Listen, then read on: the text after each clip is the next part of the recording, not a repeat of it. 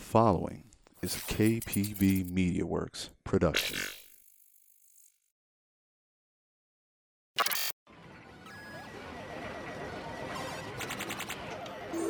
Choose your fighter. And we're on. How you doing, guys? Another episode of KPB Cast here. This is KPB Raphael. With me, I have another old school New York East Coast legend. And this is going to be somewhat of a companion episode with Nit, or Summonings episode. Well, who we have here right now is James MK. Sir, how the hell are you? I'm doing good, man. I'm doing good. You know, just trying to avoid the COVID and working and doing the life thing. And once again, man, we here want to thank you for doing this episode. We really look forward to hearing some of your stories, some of your life experiences in the gaming industry. I'll be happy to share what I can. Now, I before don't have we any NDAs anymore. before we started the episode, you had said you've been gaming since 1975, 5 years old at arcades. Yeah. Take us through that, man. You're 5 years old. Was that your first real experience with arcades? I mean, heck, even before you take us through your experience with arcades, where you decided this is what you're gonna be focusing on a lot. I guess it is the question. Take us through that. What was it like going in there and just seeing this machine blaring music? And what machine was it? The first arcade game I played was actually a skeet shooting game, which it had like in high school, the film screen that you would pull down. Right. It was basically based on that, and you each had a rifle, and it was just skeets that got shot. And I had seen that in a bowling alley at my cousin's 8th birthday. And I played that, and then the other game that I played was Atari XO Football, which is a tabletop version of football, basically X's and O's, and you had roller balls. You had like 4 plays you could choose from. And from the minute I seen them, it was, again, for me, I was, believe it or not, as much of a big mouth as I have now, I wasn't always a big mouth person. I was actually very introverted. And what captivated me with gaming was I could play these games and have somewhere I felt like I fit in. I wasn't a jock. I wasn't a burnout. I was just kind of there. I was always into technology, whether it was back then ham radios and CBs, before PCs came out. And then, my father would do a Pizza Friday every Friday. And next to the pizzeria was an arcade. And they had, your typical Space Invaders and, that Atari XO Football, games like Omega Race, a lot of the vector-based graphic games at that time. Right. Asteroids. And the crowd that was in there, because 75 to like 85 was like the pickup of where arcades really began. So because it was new, it was, a lot of people were in there. If you watch movies like, I don't know, remember the Bad News Bears, the original one? Of course. When Kelly Leaks challenges Tatum O'Neal to air hockey. Yes. Even there you saw that crowd. And, once you did good at a game, people stopped playing their games to go, oh, what is this person doing? And that was like the beginning of the crowd. And the crowd, listen, here I am, 6 years old, and I got a crowd of people around me watching me play a game. It was like, it filled that void of, wow, people accept me. Let me ask you a question. And they like me. Quick question regarding that. You talked that there's manual games, and then there's video games, or at least how we know them, like you said, Asteroids. But Yes. You also mentioned you felt like you belonged here, like you had people there that obviously have the same likes as you. Explain to that for our viewers, like what kind of people are you talking about? Is it people where you felt it's like I said, this is our likes, so I feel already welcomed here? Like, again, you're 6 years old. Explain that feeling to us. it, you know what it is? It's like a adrenaline / dopamine rush, because again, I was in my neighborhood. I was the dirtbag, or kids didn't want to hang out with me, and quite honestly, I didn't want to hang out with them. I was always the type of person, if you can't accept me, then fuck you, leave me alone. And going into this, some of those very same people who didn't accept me, and this is where video games to me has been a big play in my life, where it builds a bond. That kid that didn't like me, all of a sudden, hey Jimmy, how did you score 100,000 in Pac-Man? And now all of a sudden you're building a bond, and it was just that rush that, like, whether they were, the Guidos, the girls, this myth about the girls is gamers. There's always been girls in the arcade. I know girls from back then that were flipping asteroids, and it was everything outside of the arcade. You go outside the arcade, every person in the arcade hates you still. But when you're in that arcade, everybody's the same. That same nerd comes out of everybody. I want to escape reality. You hate going to work. Well, guess what? Now you get to be a knight and slash a bunch of monsters and wind up saving a princess. For that limited amount of time in your life, for that limited amount of quarters that you have in your pocket, you can escape reality. So by all means, kind of like how we're seeing with the NBA and the NHL, it was a bubble. It's like, this is our escape. When we go inside these doors and, the music and everything just hits you straight on, you guys experienced a different world. Everything outside of this bubble just doesn't exist. This is where we all come together and enjoy what we enjoy, right? Yes, exactly. You go to a football game and you sit, and there might be 20 people sitting behind you that you told them to go F off. But now all 21 of you are Giant fans. So at least for that moment in time, you're all best buddies. You might walk out in the parking lot after and get into a fight again, but for that, for those 4 quarters, you're all brothers. And that it's always intrigued me, for the simple fact that it's such a diverse group of people, just like the FGC. People like to bounce back and forth with the FGC being accepting this and that. There's a lot of debate about that, but the fact of the matter is this: you go to an FGC event, you'll see every mix of race, every religion, every walk of life, every sexual orientation.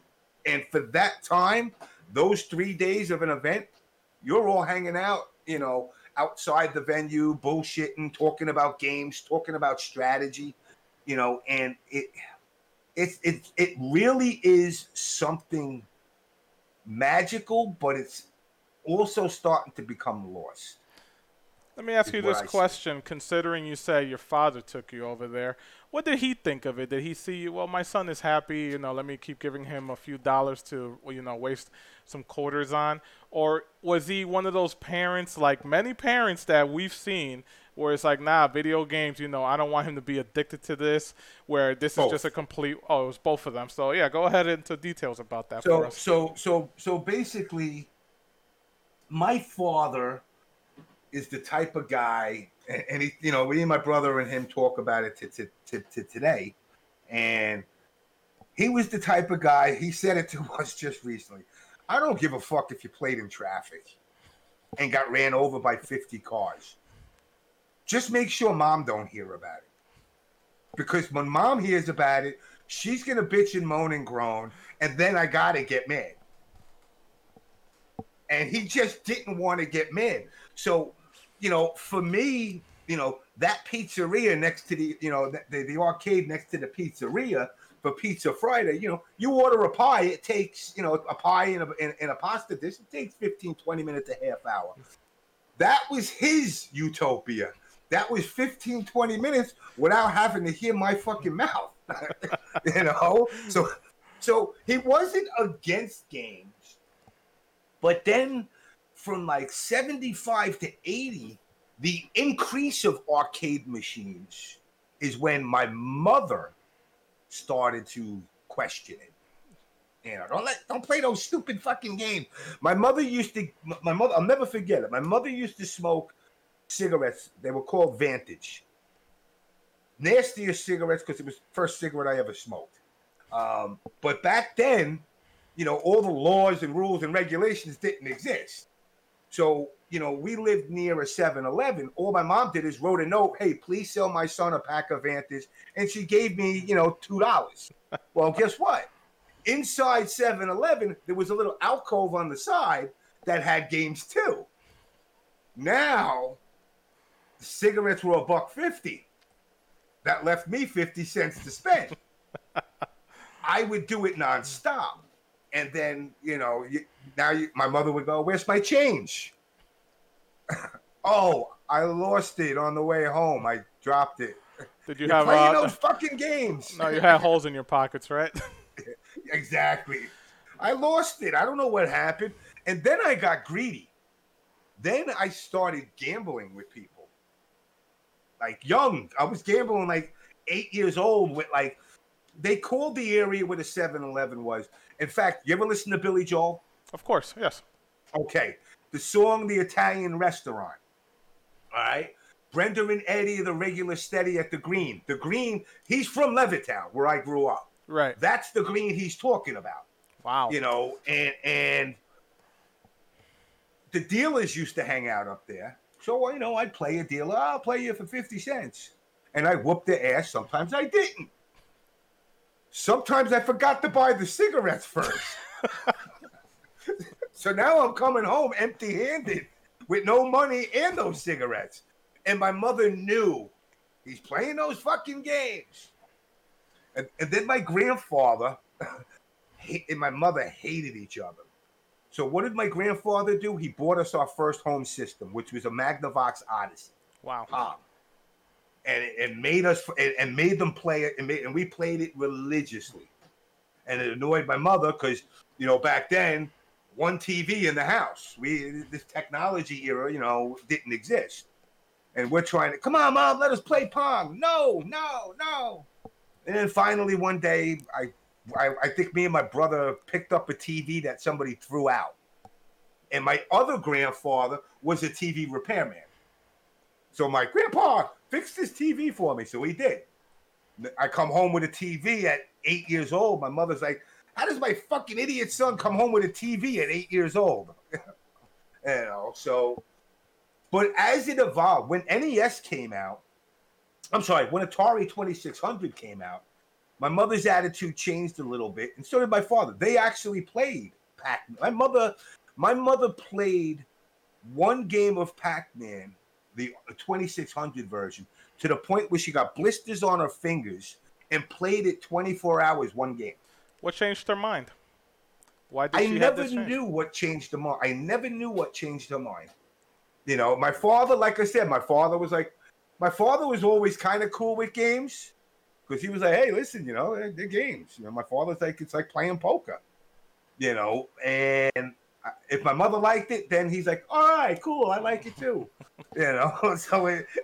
So he would play, and they played Zelda. My mother finished Zelda. Wow. My mother was big with Tetris. My mother was playing Peggles. I mean, my mother's been, she's definitely had her understanding of it. I think the biggest thing that won her over, though, is when I got older and I took the job with Acclaim. Nice. Because that was where things really dramatically changed, where they were like, oh, shit, there's something to this. So basically it was one of those, he got a job making video games or whatever it is that you did with Acclaim. Was like, well, look, he's getting a paycheck, so I guess this wasn't a complete waste of time. My first year at Acclaim, I was given stocks when I came in. And you were given them in the form of options, which meant you were only allowed to sell a third a year. Right. You can't just say, hey, give me all the money. I had sold the stock at like $29 a share. I sold like 10,000 shares. That was Christmas. That Christmas. Now, keep in mind, before I was working there, my father, I'm out of high school. My father had got me a job with the phone company. And You know, my father was old school. You work a 9 to 5, get on the fucking train, go to work, come home. And I quit. And my father almost put me through a wall. You quit the fucking job I give to play video games, you fucking idiot. Da, da, da, da, da. You would be making so much money. Da, da, da, da. And then that Christmas, I bought everybody Movado watches. So my brother, my sister, my father, my mother all got Movado watches. Basically $25,000 worth of jewelry. And then all of a sudden, maybe there's something to this business. And I would always say to them that this business is growing. And it's going to continue to grow. And then they basically accepted it at that point. Then they were like even now, my mother will catch my show or something. You're being a fucking idiot again, I see. You know, she'll still do it to me. But she knows, you know, I do my thing.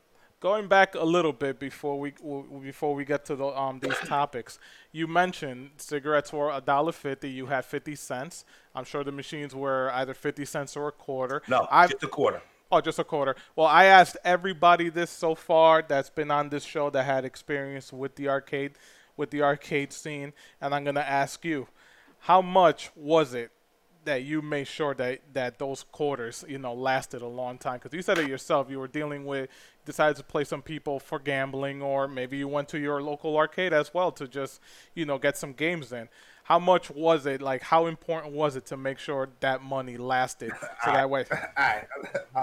So I'll explain it like this. So I remember it had to have been around 1981 or 82. And, you know, the arcade was a pretty good walk for me to get to. And I cannot tell a lie. Every once in a while, I would trip and fall, and my hand would land in my mom's pocketbook. And I would take a couple of bucks and go to the arcade.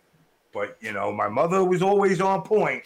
She could tell. I got the gift now too. You could sit on that end of the screen right now and drop a bunch of coins, and I could tell you 6 nickels, 2 quarters, and a dime. You know, but I picked that up from her. So this one particular day, and again, I think I took $1. That's it, just $1. Now that's 4 games for me. And I remember the game that I was playing was a Vectrex-based game, Black Widow.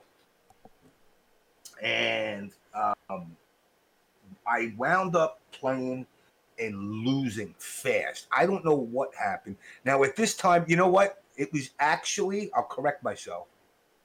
It was actually straight 1980, because the reason I remember is my father had made us play Pee-wee football. And I was in 10-year-old football when this happened. And right. I had practice that day. And practices was like 4 o'clock. And now it's like, you know, 1 o'clock. And I'd eventually have to go home and get picked up. So I go into the arcade. I put my quarter in. Lose in 2 seconds. I'm pissed. You know, how can that happen? I'm one of the greatest players. Yeah. Put it again. Boom. Lose again. Put it again. Lose again. On my last quarter, I said, you know what? I'm not going to play that. You know what game I went and played? Kangaroo. Do you remember Kangaroo? I believe one of the You had to walk a kangaroo up to the top to save the baby kangaroo, and there was a bell that you punched and it changed the fruit. So I was like, all right, well, at least I know I could play this and last a while. Well, what happens? I go and I play and I get blown up. This is funny because this made me believe in God. So now I'm walking out of the arcade and I'm pissed. And I shit you not, I look up to the sky and I go, God, can I just have $1? And I look down on the ground and I see $1 bill. I can't make this shit up. So now I'm like, oh shit. I walk back in the arcade. I go right back to fucking Black Widow. I get blown up again. Now I'm walking out. And of course, in my head right away, I'm like, holy shit. I just asked God for $1 and he gave it to me. So now I'm saying to myself, well, I'm going to walk the same exact path that I did, and I'm going to ask God again. I'm like, God, I don't want to be greedy. I know I shouldn't, but you think maybe I can get another $1? I look down on the ground in that same spot. I see another dollar bill and another dollar bill and a 5 spot. For a 10-year-old, that's $7. I'm like, woo! Now I'm playing games and I don't even give a shit if I lose money. I'm like, I got $7, you know. But, you know, going back to the original point, yeah, it was so important that I was asking God, please, let me have another dollar. I can make this last. It was always important, you know, because I was always, like Nitin had said, we're all very competitive in nature. Right. You know, whether you're playing a 1-player game, a fighting game, or a 2-player alternating turn type game like Pac-Man or Donkey Kong, the competition, you know, whether even in a 1-player game to beat the high score, is that fire is what that's the dopamine. That's the rush to get that high score. You know, they used to put the person with the high score at the end of the week, they would get their fucking name on top of the cabinet. So you knew, you know, little Billy or little Jimmy did it. And that was your goal. And they would give, you know, 2 free slices of pizza next door to the guy who gets the award. So there was even some motivation to it. So Actually, so lasting on money is important. Mm-hmm. No, go ahead, finish. No, I'm saying lasting on a quarter was always important. Actually, I was about to ask regarding, you just said it was all about high score. And by all means, that was the competition in those days, right? You know, alternating 1-player games like, what's it called, Centipede. I used to play that with my brother all the time. Mm-hmm. And, I mean, it wasn't always fighting games all the time, like you said. I mean, by all means, back then, it was just about high scores. That was the competition, wasn't that? Yeah, that's really what it came down to is basically score. So between your time when you find the arcade, your dad takes you there, and by the time you finish high school, before you get inside the phone company, like you said, did you always have a feeling that you may end up, you know, working for the video game company, or was it just all fun and games for you? Or again, did you have any aspirations to try to get yourself within the industry? Me being the nerd that I was, you know, I mean, back in 1980, I had a PC already. You know, I had the ham radio. I knew I was destined to make games. Now, life changed, life happens. But from the onset, I've always, I write scripts on the side. You know, I love the entertainment aspect of it, not the competitiveness. You know, yeah, the competitiveness, you know, I'm competitive, but that's not what gravitates me towards the games. You know, that's why I talk to a lot of the guys now and I'm like, oh man, I can't fucking believe the MK11 story ended like this. This is stupid. What do you mean? I never played it. Wait, you're a pro gamer, pro MK guy. You never did the story? No, I never did one. So you don't even know what the hell happens in the story. You just find the dumb character and play. I said, I'm not that way. If the story is not good, there's no reason to continue it. Make it MK1 and make it a finite ending. Liu Kang kills Shang Tsung, match is over. Done. No more. Nothing to do. You know, but that story, you know, as captivating as it was, gave the ability for part 2. Right. Shang did get beat. Now they go, well, he got beat. He didn't get killed. And now he got some youth shoved in his ass. And now he's, you know, younger. But now you find out he actually works for somebody else. I know what you mean, man, because a lot of people seem to forget the video games are a form of entertainment. You know, it's they just absolutely are. I mean, I absolutely enjoyed the Mortal Kombat 9 storyline. Actually, when I first bought Mortal Kombat 9, that's the first thing I went into. I wanted to see, let's see what they done, because we know the previous games, they were just all over the place. And the MK9 storyline definitely, you know, delivered, in my opinion. And then I played MKX, and it's just like, what the heck happened? You know, like, what the heck happened? I see what on a business, you know, on the video game development side, what captivated me for the MK9 story that really said, let me see what they're going to do, is knowing what the roster was, knowing that it was a reboot of 1, 2, and 3, what had me like, okay, how are you guys going to do this? Well, because if you're going to do Mortal Kombat 1, 2, and 3 kind of mashed together, Baraka never fought Johnny Cage in the first Mortal Kombat because he didn't exist. Kung Lao wasn't there. Cyrax wasn't there. How are you going to, are you just going to lump them in? And I think they did it really well. And from that point on, that's where I fell in love with the game again, because the 3D era, the 3D era is the 3D era, but the MK9 was bring it back. MK1 and 2 are my babies. MK3, I can play it. I can't play it at shock or summoning level, but I can play. I just never grabbed it. But that story is the most important part of that game to me. Mm-hmm. Of course. So to see what 9 did, and then like you said, when I played MKX, I'm like, are you trying to make this like MK4? Because it's not. No. Oh, trust me. We'll get to some of that stuff. Something I should have asked you before you decided to make your quest into wanting to become a industry member. You said you had some consoles growing up as well. Yeah. What was how much time did you dedicate to the home consoles, and then you decided to say, you know what, I actually have more fun at the arcade? Because eventually the consoles, they surpassed arcade hardware. Back then, I'm pretty sure they weren't even coming close because those consoles were so underpowered compared to arcades even back then. It was one of the reasons why my parents felt it was a problem, because I couldn't get enough of the arcade or the console. When I went home, I sat on the console.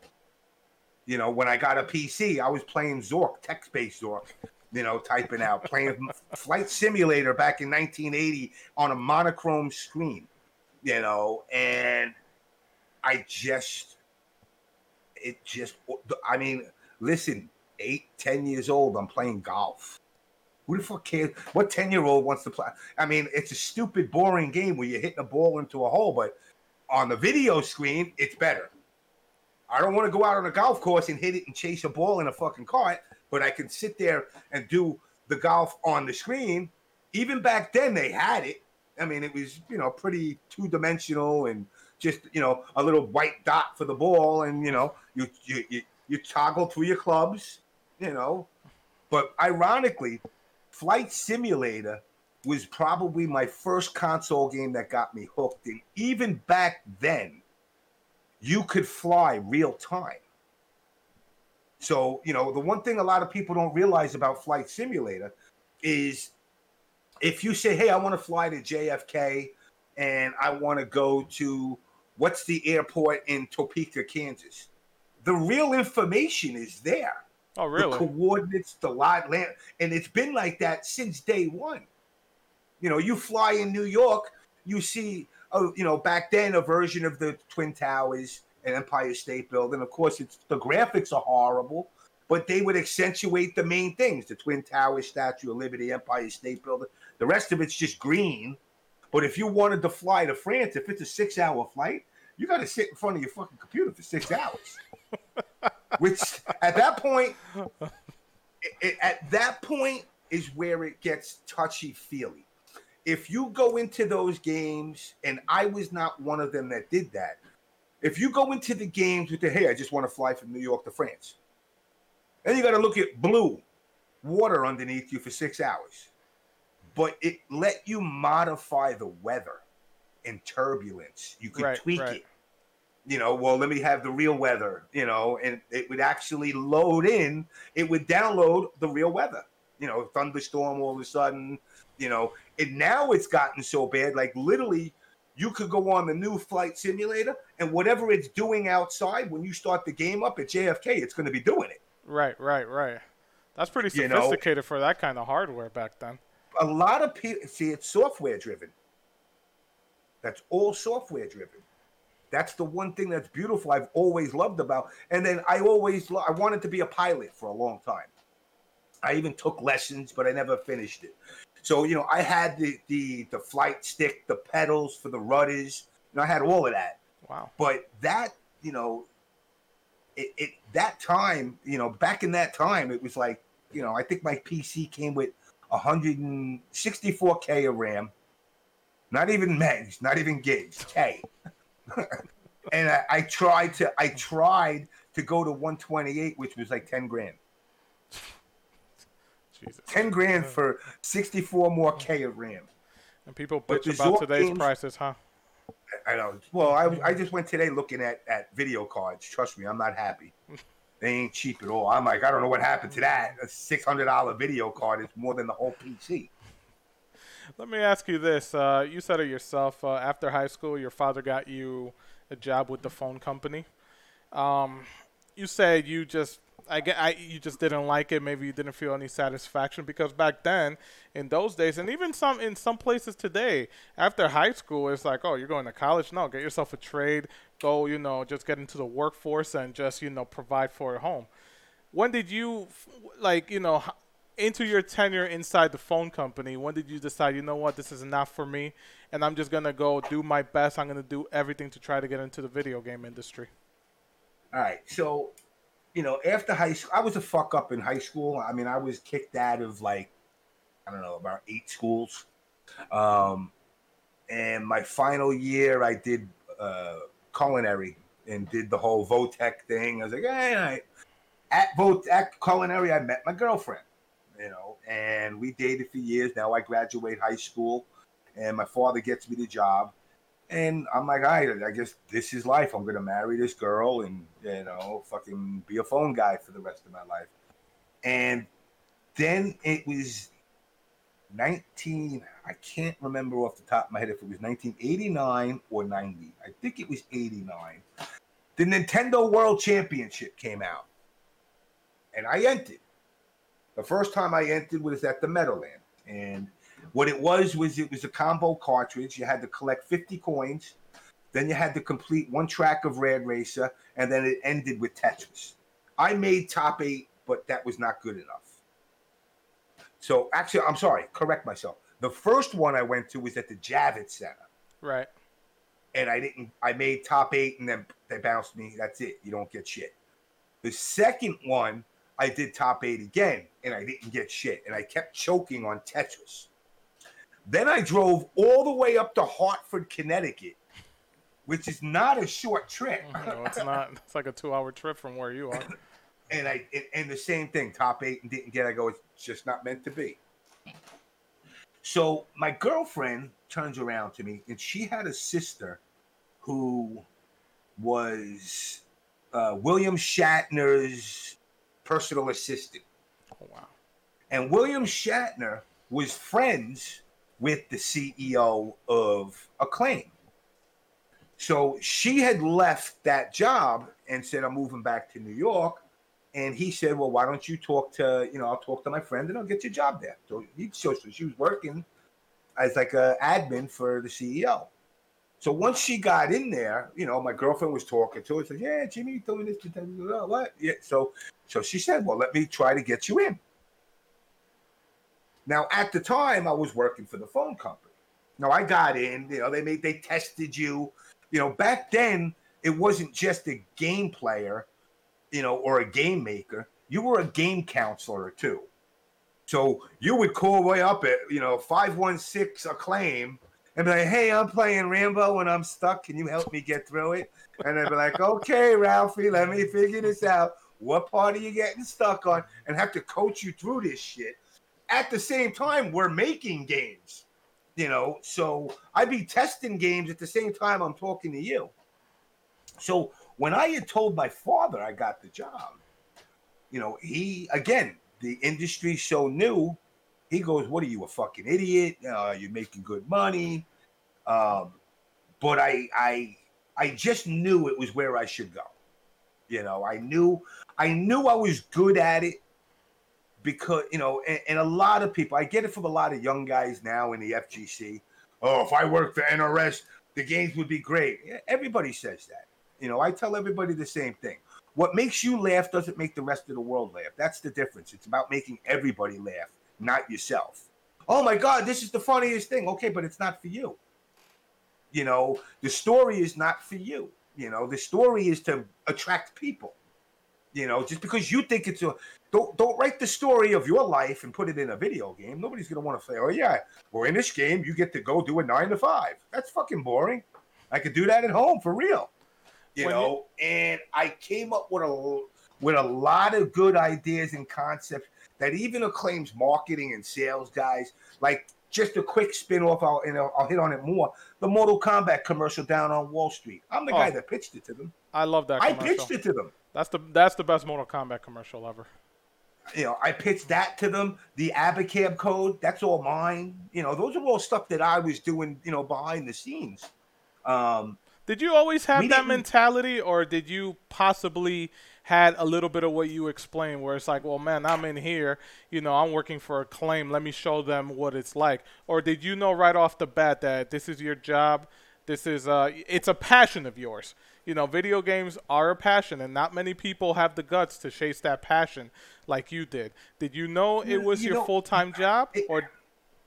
Yeah, I knew that. I mean, like I said, you know, as much as people see my tough, mean exterior, the mobster and all that shit, I'm creative. I mean, come on, remember the Cantaloupe videos? Yes. You know, it was shit like that I would do. The whole MLG, putting a bounty on PL. You know, it wasn't to be mean, malicious. I like to entertain. You know, and part of entertaining is creating stuff that entertain. That's why I always felt like video games and movies. I mean, I do acting now on the side, you know, but it's not my 9 to 5. But, you know, it's like I like to wow people, whether it's playing Asteroids and flipping it a couple of times, or Mortal Kombat, or doing a movie, or fixing a computer, or, you know, whatever it is. I like to the adrenaline rush of people going, holy shit, you're like MacGyver. I love when people say that. Is there anything you don't do? And I'm like, yeah, bleed for 7 days and give birth. Beyond that, I could do it. You know, but it was always in there. Like, I played Atari games, and I'm like, oh, I would have did this, and I would have did that, you know, instead to make this better, you know. And I finally was given a canvas to do it, and I did it well. You know, my time at Acclaim, it was a great time, let down by politics. You know, the reason I left Acclaim is I had basically become like Inspector 69. You know what? So hold on. Before we get to that, when you got to Acclaim and you realized you made it, it's like, this is what I wanted to do. What kind of projects did they have you working on besides the, hey, Jimmy, what are you doing on getting stuck doing this? When I started, one of my first games for SNES was Spider-Man Arcade's Revenge. Mm-hmm. I hated that game. So did I. It was when I came, it was already in full blown. You know, one of the things you got to remember, the way Acclaim was structured, was you did one skill. So Spider-Man, you know, Arcade's Revenge didn't get done on just that. It got done across the board. So there was a Game Boy version, there was a Game Gear version, there was a Master System, the Genesis. You know, it was all the system. So, you know, you're on a team, you're working on 5 different games for 5 different platforms. Plus, those 5 platforms, when you do them for European, is on PAL Signal. So that's 10. That's 10 games. So you're working on so much, and it became like a baby factory of just trying to bang games out. I worked on, I would say,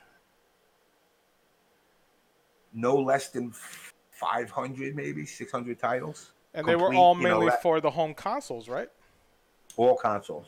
Did you do any work on any of their arcade games? No. No, I was never on the arcade side.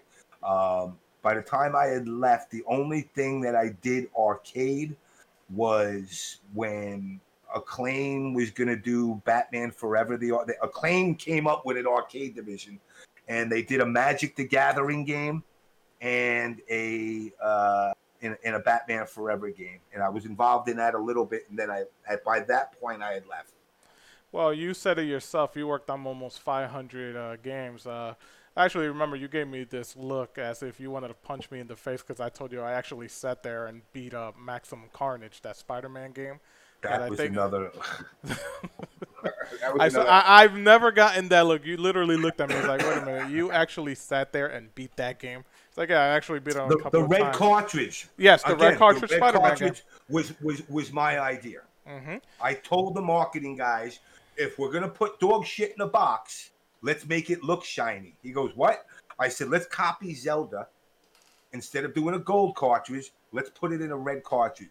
Then all of a sudden, and it's funny because then they started doing it with a lot of games, like all their Acclaimed sport games. They started doing it in red cartridges. And I'm going, the whole point wasn't to just change the color to be different. It was to give you that feeling of something exclusive. You own something that could be considered a piece of history. Did you work on the Mortal Kombat 1 and 2 ports of the console games? My name, James MK, okay, it started with that.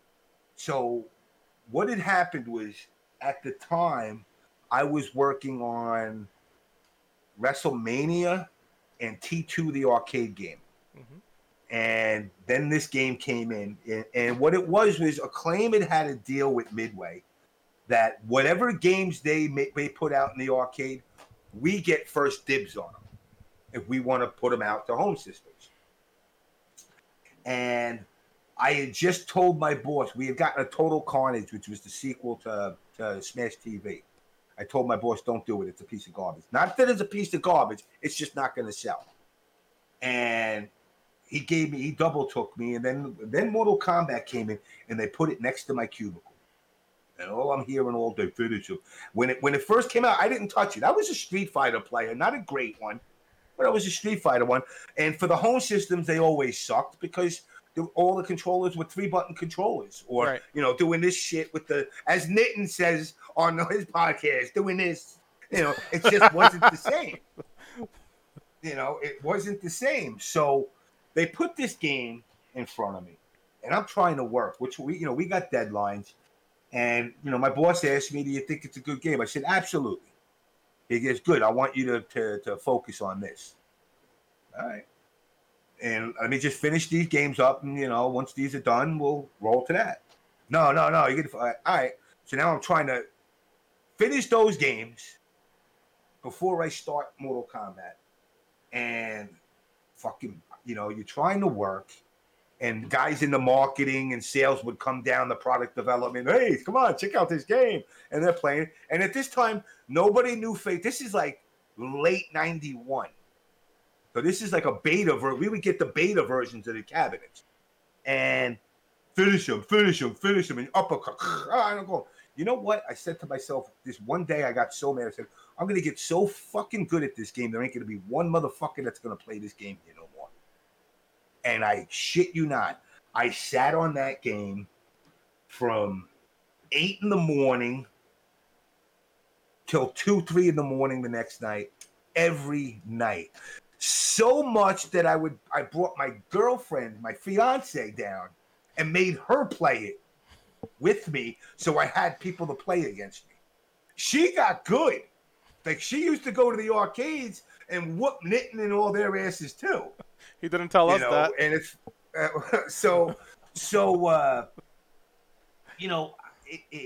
at that point when we're working on the game, is when the controversy starts with the blood and all that stuff.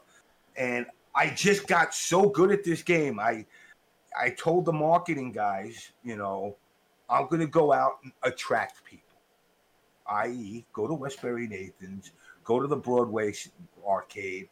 I'm going to do the shit they don't know exists. See, now the funny part about it is Midway didn't tell us anything. They didn't give us codes or any of that. I figured out 90% of the shit that I got. Not 90. I would say 60. 60%. Did you is it fair to say, since you were there and you were saying you were getting some kind of pressure from your bosses, the marketing people, is it because they knew of how controversial Mortal Kombat was at the time? Was the controversy there head on, and they're like, listen, this game is garnering a lot of attention. It may not be all positive. I mean, again, we have politicians, politicking against this game. Was it because of that? It's a combination. Okay. When Senator Lieberman, which is the politician that you're speaking about from Connecticut, went after the gore and the influence of video games and violence, which, as a guy, listen, I play the game. I also, and I tell this to people, me and CD Jr. had a big war about this. I agree with him. I agree that video games do desensitize and do promote violence. I'm not saying not to do it, but that's where a rating system's supposed to come in. It's like me asking you, would you let your 8-year-old son watch a porno? It's natural. No, you wouldn't. You'd oversee what he does and make sure damn straight you go, well, you can't go into a video store no more, but you would make sure he didn't go behind the curtain. And that's the same way I always felt with the game. So while that was kicking in, Nintendo, remember at that time, Nintendo was wholesome. So Nintendo turned around and they came up to us and they said, yeah, no blood. Oh, was this Sega, the Nintendo don't? Sega, on the other hand, let it rip. They didn't care about nothing. But then Nintendo kind of fucked us because not only did they say no blood, they said no decapitations. No. Oh, no. I said, what? What do you mean? No decapitations. This is the selling point for this game. This is why people are playing it. So the first thing I did is I was working with the artist, and I came up with Raiden's electricity where he fries you to dust. The second phase, now we're running out of time. Time is ticking because, September 13th is our release date, which means to release it on September 13th, you need to have your approval in early August or you can't mass produce these fucking carts and get them on the shelves. So basically in August, we got to have it done. So now we're in, and Nintendo didn't hit us with this until maybe June, end of June, July. Wow. So now we got 3 months and we got to take out Johnny Cage's head fatality, Sub-Zero's head and spine rip, and Raiden's. In 3 months, I got to come up with 3 fatalities. That's why the next one was Sub-Zero. And while we did the Raiden one, that killed a month. The Raiden one killed a month for us. Boom, done. So now I got 2 months left, and I got to come up with 2 new fatalities. So I said, for Sub-Zero, let's have them use, because, one of the things a lot of people, it's reused animations was his fatality. Right. He froze you, and then he walked in, and he gave you basically the high punch in close, which was just like a backhand. And what was supposed to happen is it was supposed to turn purple. Like red and blue mixed turns purple. So, but they were like, no, that's blood. So they were like, nope, nothing. So we had to take that out. Now we got to take that out. Now I'm in I would say mid to end July, and we're on Johnny Cage. And the original Johnny Cage fatality, I thought was cool as shit. He loads up the shadow kick. He hits you in the chest and knocks all your shit out the back. Right. You got to take that shit out, huh? Or you can't have him knock the stuff out. So now he just fucking hits you in the stomach. You go, and you fall. I forgot about that. Now what's funny is, so check this out. I'm going to show you a little piece of history. We like history on this show.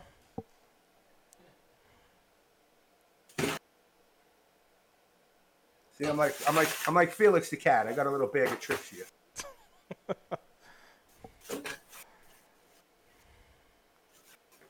What's in the green bag?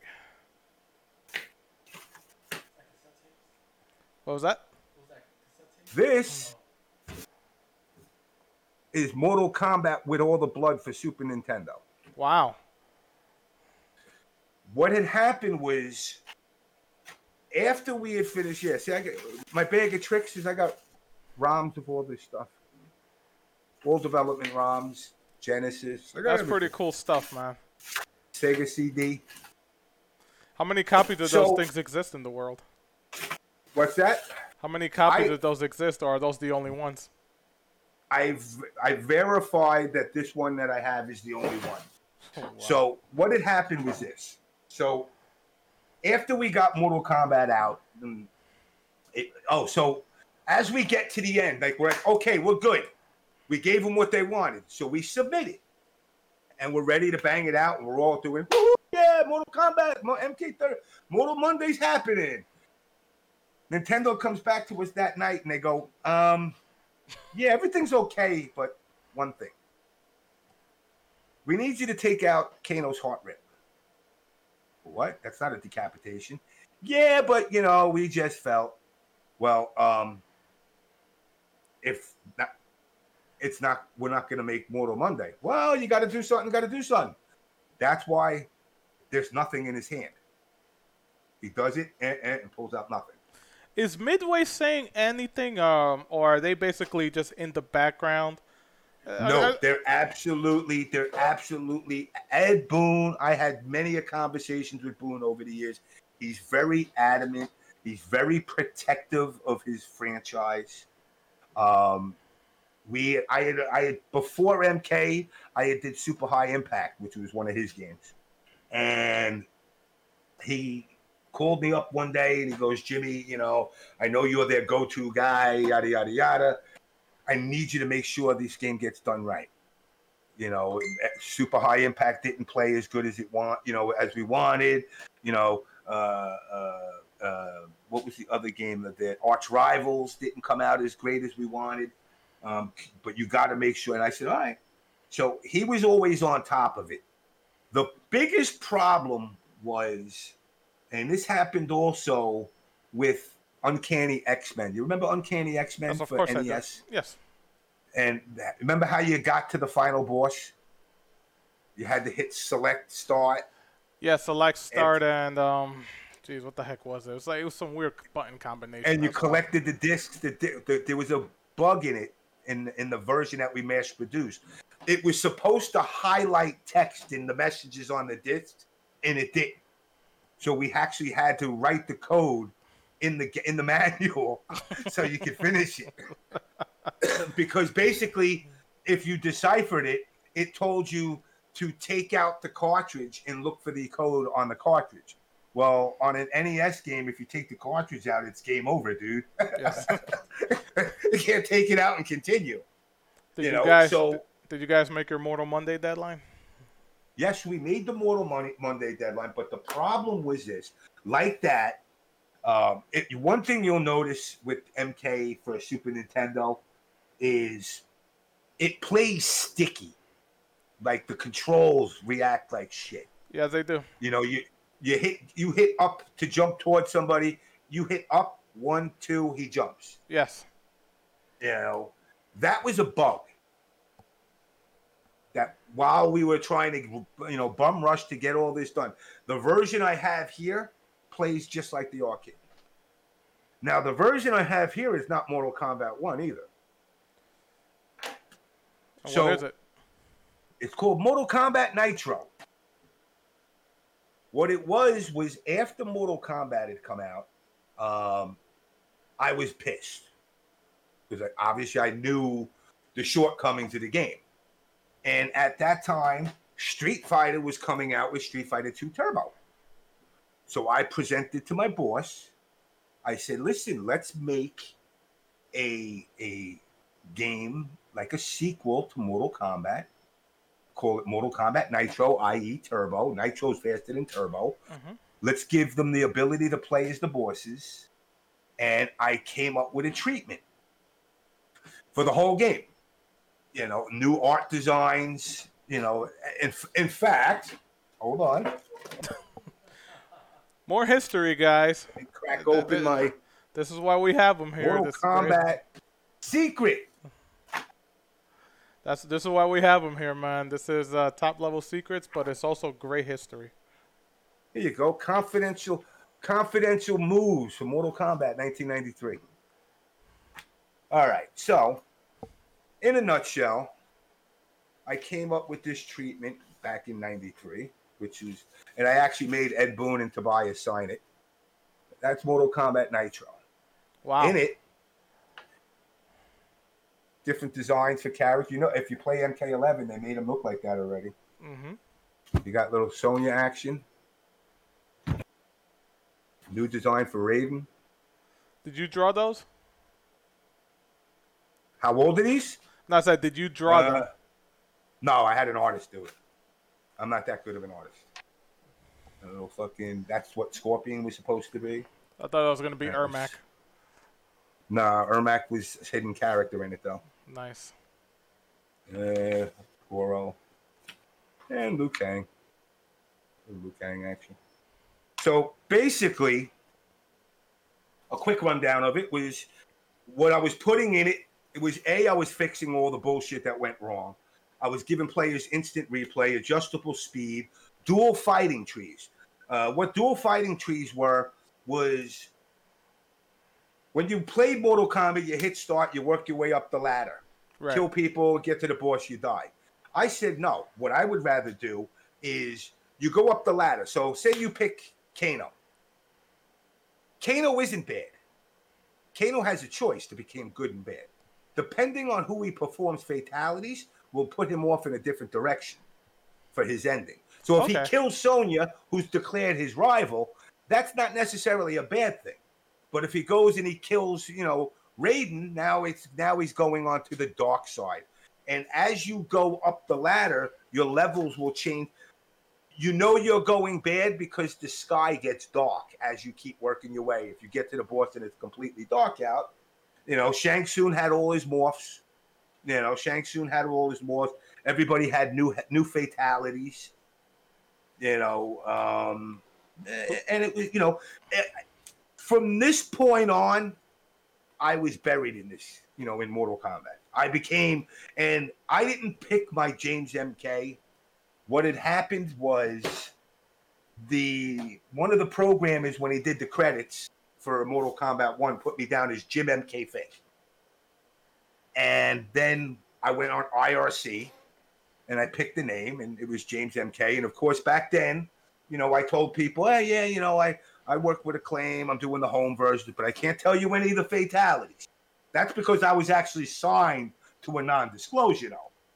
And people got mad. So what did they do? They took the name James MK with one S and turned it into a bot, put it in a room, and I couldn't get my name back. That's why I added the second S. I tell everybody it's two S's because I'm super stud, but the fact of the matter is, it was because somebody fucking took my name, turned it into a bot, and I had to put a second S. That's the truth. You mentioned, you told your bosses, you have the MK machine there.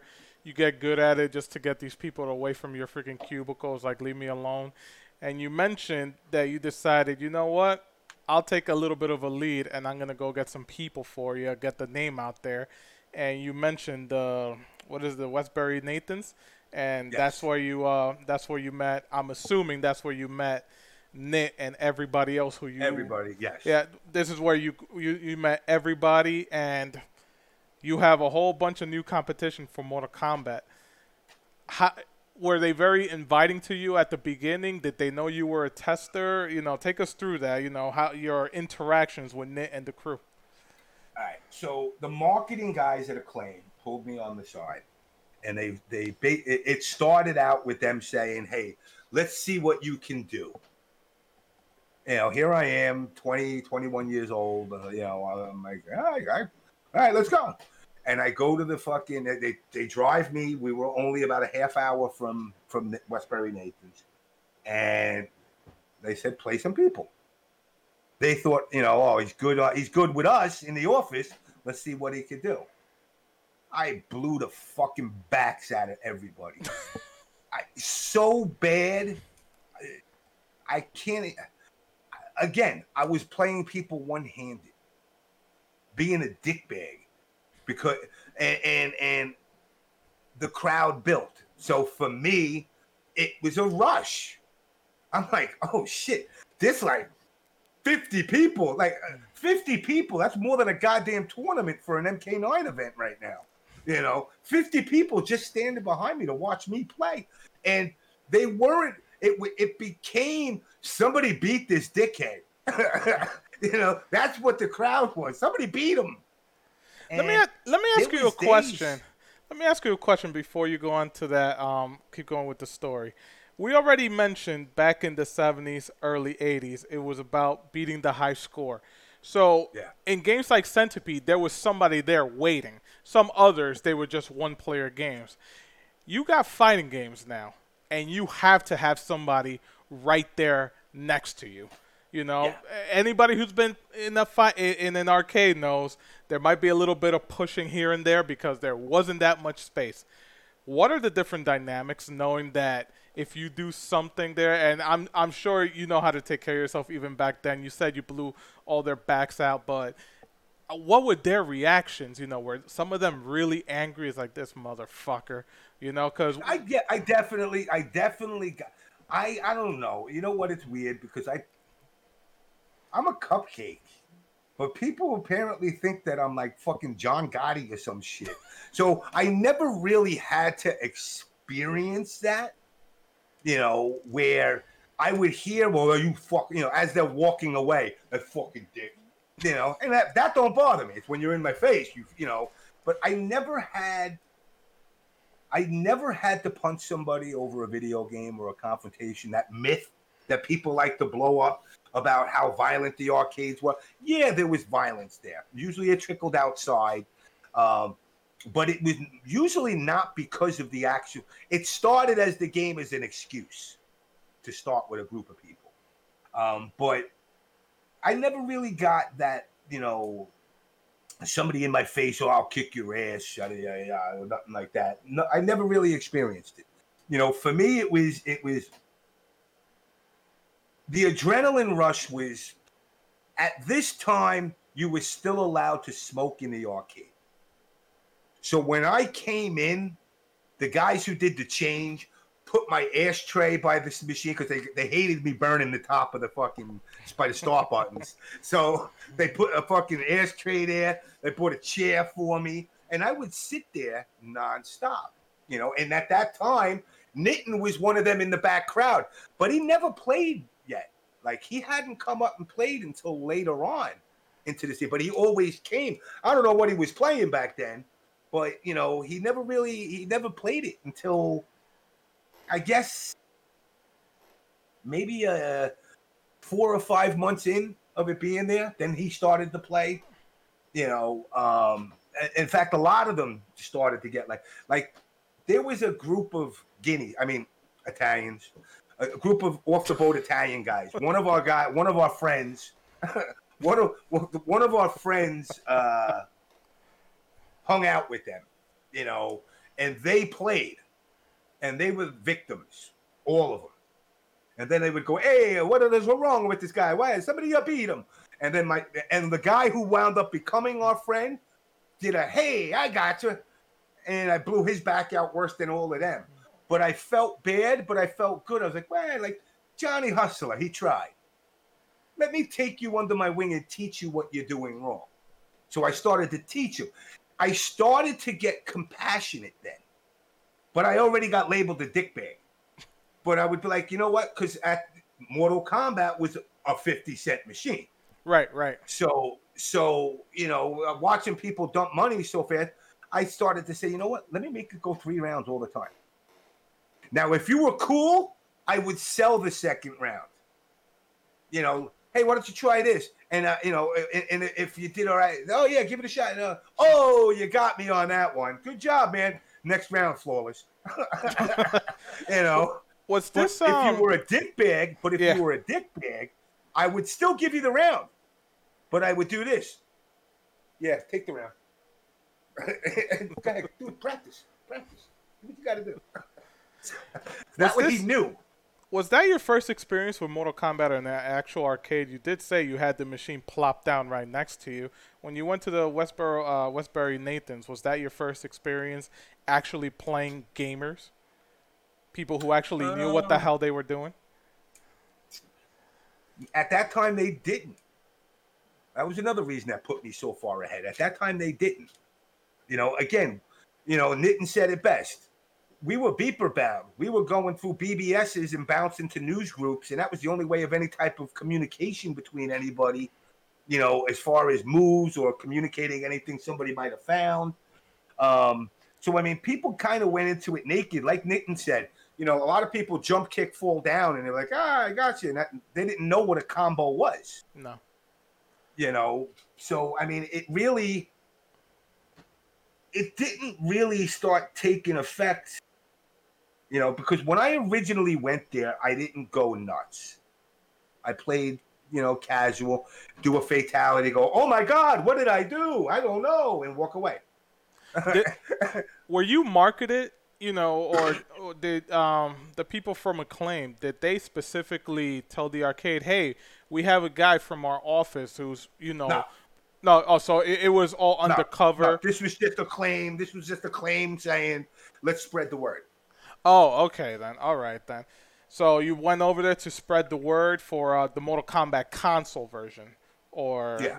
Oh, okay then. Yeah. So, well, how did you approach that with people who are so used to just playing in a console? I mean, how the heck did you approach them? He's like, hey guys, did you just tell them, hey guys, just to let you know? Mortal Kombat SNES is going to come out later? After the night over, hey guys, first thing ever, how'd you do that fatality? Of course. I can't tell you. And that was where it built a lot of tension with people because they don't understand. It's twofold. I agree with them, but at the same time, in the business world, that non-disclosure agreement you sign is there for a reason. Let's just say we were working on Mortal Kombat and nobody knew about it, and Capcom decided to make Combat Mortal, and it's the same game because they heard about it. So that's where they like to keep a lot of stuff under their belt, and that specifically in the arcade, because the arcade is about, listen, $10,000 to buy a Mortal Kombat machine. That's a lot of quarters. That's why a lot of arcade operators jump the coins up to 50 cents. Right. I want to make sure I got to make 10 grand and 50 cents so I have 50 cent profit. And by all means, those machines, they were their revenue. It's like they were livelihood. Yeah, they were specifically programmed to steal your money. You told me that one time. It's like you said, these machines cost $10,000 for Mortal Kombat 2. I could only imagine what Cruis'n USA with all its accessories and the chair. 20, 30 G's. Exactly. And meantime, it's like, well, this is why even in Times Square, some people were willing to pay $1 to play Marvel 2 or Mortal Kombat 2. On a side note, that's people were always bitching about when Tekken 7 was going to drop for the home system. But in Japan, they sold arcade cabinets. Yes, they did.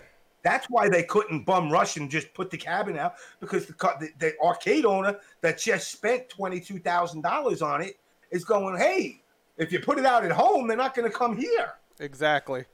I need to make my money. And even though we want to say, oh my God, the Japanese arcade culture is so much better, if those guys had access to it in the console, they wouldn't step inside the arcade. No reason.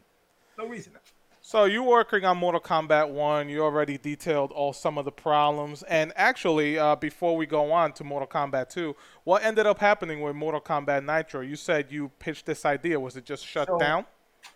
It's funny because what had happened was we pitched it to Midway, and the minute Ed Boon finished Mortal Kombat 1 Revision 3.0 ROMs, right on to Mortal Kombat 2, the arcade game. They made that game in a year with 6 people. Wow. A year. That's impressive. That was the turnover.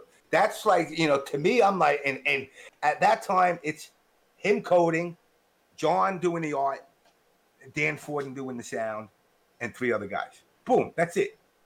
And they did it in a year, which is a remarkable feat. But Midway had come back to us, and basically we were working on it. Like I said, I got the only ROMs left in existence, and they denied it. They said, we don't want it to come out at the same time as Mortal Kombat 2. We don't want to interfere. My attitude was, well, wait, Mortal Kombat 1 Nitro is going to be for the home. They're still going to come to play 2, and they said no, so it got scrapped. Wow. How did you feel about that when they came and told you it's like, no, we're not going to? I was fucking pissed as a motherfucker. I mean, I put fucking months and months into it, and to have it scrapped like that, you're like, dude, I did all this for nothing. I did it so I can have a folder here and a working ROM half complete. Jesus Christ. I guess that's the fun of working in the gaming industry. Mortal Kombat 2 comes out. Obviously, we know controversy is much bigger. You're working at Acclaim. Take us through. When Mortal Kombat 2 came out, the arcade, we all know how big it was. How long after Mortal Kombat 2, the arcade version came out, did they come up to your company and say, "We need you guys to port over Mortal Kombat 2"? They don't do that. Oh, they don't. Like I said, no. We had to deal with them. We had a contract with them. We had a contract with them in the WWE. Okay. WWF. Yes, at the time, yes. We are the only. If Midway puts out a game, we get first dibs, plain and simple. So Nice. if they say, well, no, we don't like the way you did MK1, suck our nuts. We want it. You got to give it to us. That's part of the contract. So when they had, right before the game released, I guess maybe like 2 or 3 weeks before it released, we got one of the cabinets at the office. I'm not going to lie. I was first not impressed with it. They dropped the high 8 fucking graphics and went to this, textured, looking kind of cartoonier, and it didn't vibe with me at first. It's a more colorful game. A lot of people don't realize because I loved Mortal Kombat 2, but it is a much more colorful game compared to 1. Well, they shot that on a high 8 cam. Now with the success of MK1, they're like, hey, oh shit, no. He needs better cameras and better equipment. Let's get him better stuff this time. So it's, technologically it's more advanced. It's digitized and then they painted over them. Mm-hmm. That's why you got the glowy look on like Johnny Cage's chest, and they had that ability more. But again, they didn't share nothing with me, so it was, here I am back to square one again. Now it's Mortal Kombat 2, trying to figure out shit. And at this point, I'm not even trying to play the game. I'm just trying to figure out fatalities. Which is annoying because it ain't like MK3, no one punch kill. You got to, by myself, and the art of finding fatalities is a very, very important honed skill. A book with every combination and every button press checked off from short, medium, sweet, full screen. Because you got to remember, in MK2, you had 4 distances. Full screen, outside sweep range like Scorpion and who else has outside sweep range? I believe Reptile does. Reptile. 2 steps off and right next to. Mm-hmm. Right next to, block, high kick, katana cuts the head off. 2 steps back, forward, low kick, Kung Lao slice. So I had to go through all of those combinations on my own to find everything that I found. And all of those I found. That was like the first thing I found, all of them. And I found the fucking friendship, which the first friendship I found was Johnny Cage fucking around. I didn't know, I was going to get it. I was just like, doing this after I beat a guy. And all of a sudden he's like, I'm like, what the fuck is that? It's funny. I just gave you an autograph. It's funny you bring that up because from the Knitting episode, basically they paid, their way to trying to find all this stuff. Meanwhile, you have the machine next to you and you're just doing it by yourself. Much different world. His story is a little tainted. Because, listen, by the time MK2 came out, Westbury Nathans loved us. They would give us the key and we'd service credit all day. So his whole we always paid, was a little fabricated. No, it's the guy that the operator of the night, but he would open it up and just throw it on free play for us all night. Did you stay in contact with those guys between the time when you first started showing up there and into the Mortal Kombat 2 days? Did you how much did you stay in contact with that crew from the Westbury Nathans from the time you first stepped in there for Acclaim playing Mortal Kombat 1 and basically until Mortal Kombat 2 came out? Up until like I said, for the most part, me, Nitten, and two other guys have pretty much stayed in contact fairly regularly. I talked to two of the guys. The guy. One of the Guineas, one of the Italians that hung out there, and one of the guys that worked at Nathan's, I took them on, taught them how to test, and got them jobs working on MK2. Wow. So I talk to them once in a while, not too often. They're out of the industry too, and one's a politician. But, for the most part, the guys at Westbury Nathans, that's really it. Just the three guys that left. We kind of lost track. We reunite. Like we reunited with this kid we call Mike the Plumber because he's a plumber. That's his gamer tag. We reunited with him. And Nitten tends to stay in touch. Nitten's more of this fucking. Nitten's like the guy that you got to worry about when he was a kid. That you actually have to tell him, don't talk to strangers. They're bad people. He's like, hey, hi, oh shit, I remember you. Hey, hi, oh. He's just like this welcoming dude, and it's like you can't welcome everybody, dude. But for the most part, like three guys, Nitten being one of them, and we still all stay in contact. Back then, were you having more fun playing MK2 or MK1 with those guys than you were in the office? Absolutely. Absolutely. The people see one of the things about the gaming industry is, and it's still this to today, it's taken for granted. A lot of people that get in the gaming industry are Joe Rocker, who, is trying to become a rock and roll band, and he's a stoner, and, he's like, dude, I'm gonna get paid to play video games, and then one day we're gonna be a big band, and then I'm gonna leave it all behind. And he's taking a spot for somebody that really has a passion for the industry. But he knew the cousin of the sister, like me, of somebody that could hook him up with a job. So it was always better. I stay in contact with the core people from my job as well. Mm-hmm. One of the guys' wife does my hair. The other guy that did the artwork, I still talk to him a lot. I don't know if you're familiar with this one. He does a charity thing on Long Island out in Franklin Square. It's called the Franklin Square House of Horrors. It's like for Halloween. It does the whole block up. And I've heard of that. I have heard of that. I haven't really experienced it, but I have heard of it. Yes. He does that. So I go down there, try to help him sometimes. But beyond that, I'm part of an Acclaim group on Facebook where all of us old school people we'll get back together and say, hey, how are you and stuff. But I always liked Nitten and these guys because it wasn't just work; it was hanging out. And it was kind of my reintroduction to the game. No. When I like a rewind, like when you go to a bar to fucking relax or something, like going and hanging out with them. I didn't have the pressures of work. And people don't understand that. Playing games and making games are two different things. Yes, that's something a lot of people don't understand.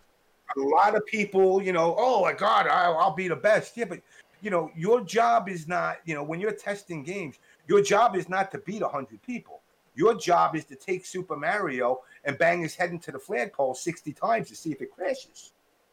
You know, it's a lot of monotony to shit to try and figure out why bad things are happening in the game, causing it to crash. It's not an easy task. It's definitely not an easy task.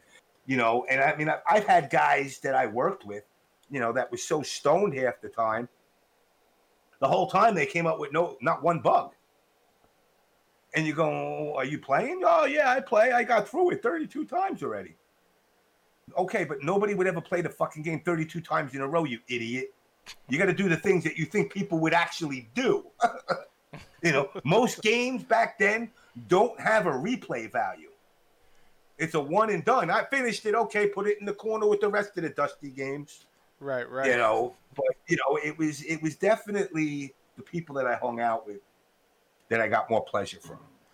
When did you start getting dissatisfaction from being inside the video game industry? I mean, you said it yourself. You worked in almost over 500 games, ports to all sorts of consoles. When did you decide, you know what, I'm just not having any fun. I'd rather just go out and hang out at the arcades with Nate and the fellas. It didn't happen like that. The way it happened for me was kind of fucked up, little controversy. So, again, like I said, you know, jealousy built, you know, whether it's because I was a dickhead or if I was good or I didn't share a fatality. Like I said, I'd become very high utilized in Acclaim. And my opinion carried a lot of weight. And I made that mistake of superseding my boss on something, which set him off on a tangent. And he basically tells me one day that people were calling him up, leaving a voicemail that I was selling secrets to magazines. And I wasn't at the time at all.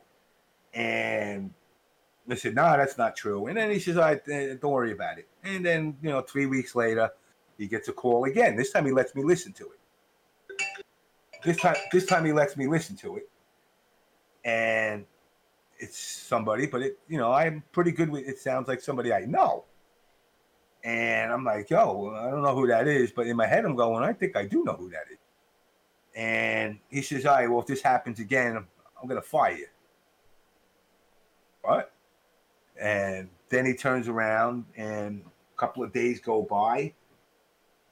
And I was receiving a new set of ROMs from one of the overseas developers for Quarterback Club Challenge. And he said, I received the ROMs and I put it in the outbox and I was trying to send it to a BBS to bootleg it. And I go, what the fuck are you even talking about? And the guy that tells me this says, oh, don't worry about it. Go home. Don't, you know, it'll be fine. I'll call up our boss and I'll talk to him. That day I went home, 5 o'clock, he calls me up.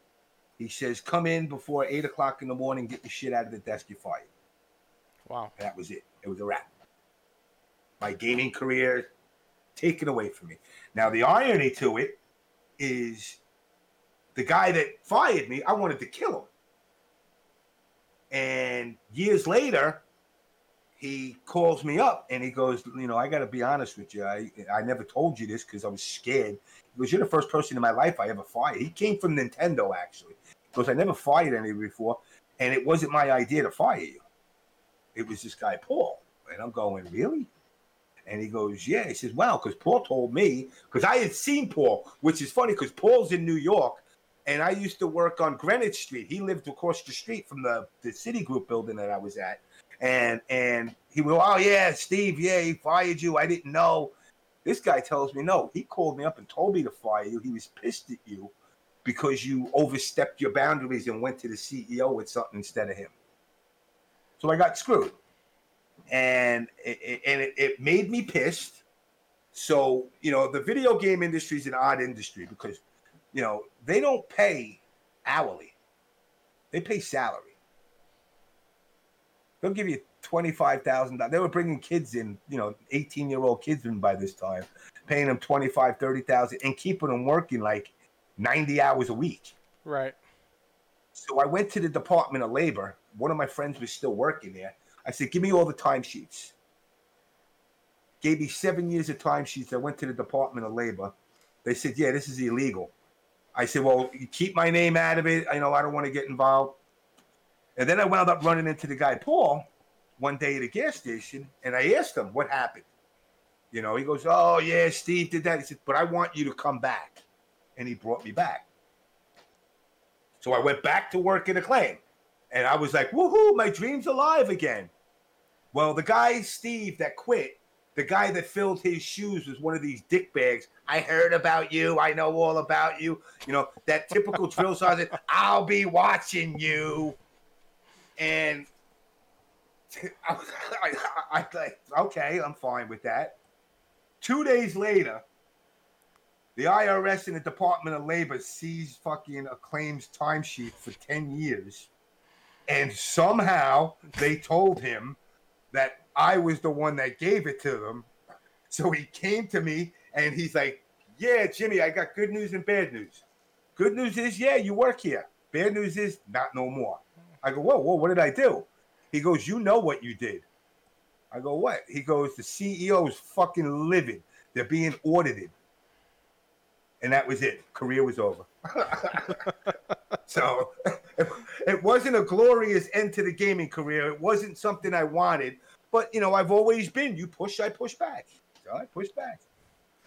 Was this well, I mean, after all of that, what is it that you do? I mean, do you sit down and think, well, what the fuck am I going to do next?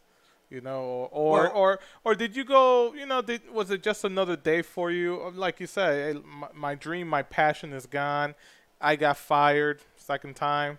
What is it that James MK, what is it that James MK does? What does James MK do? James MK becomes spiteful. James MK becomes very spiteful. So the first thing James MK does, as a spiteful son of a bitch, is he goes out and he writes a Mortal Kombat 2 book. Because I'm not under a non-disclosure no more. And in it, I insult my boss. I told everybody in the book about him having an affair with his fucking secretary.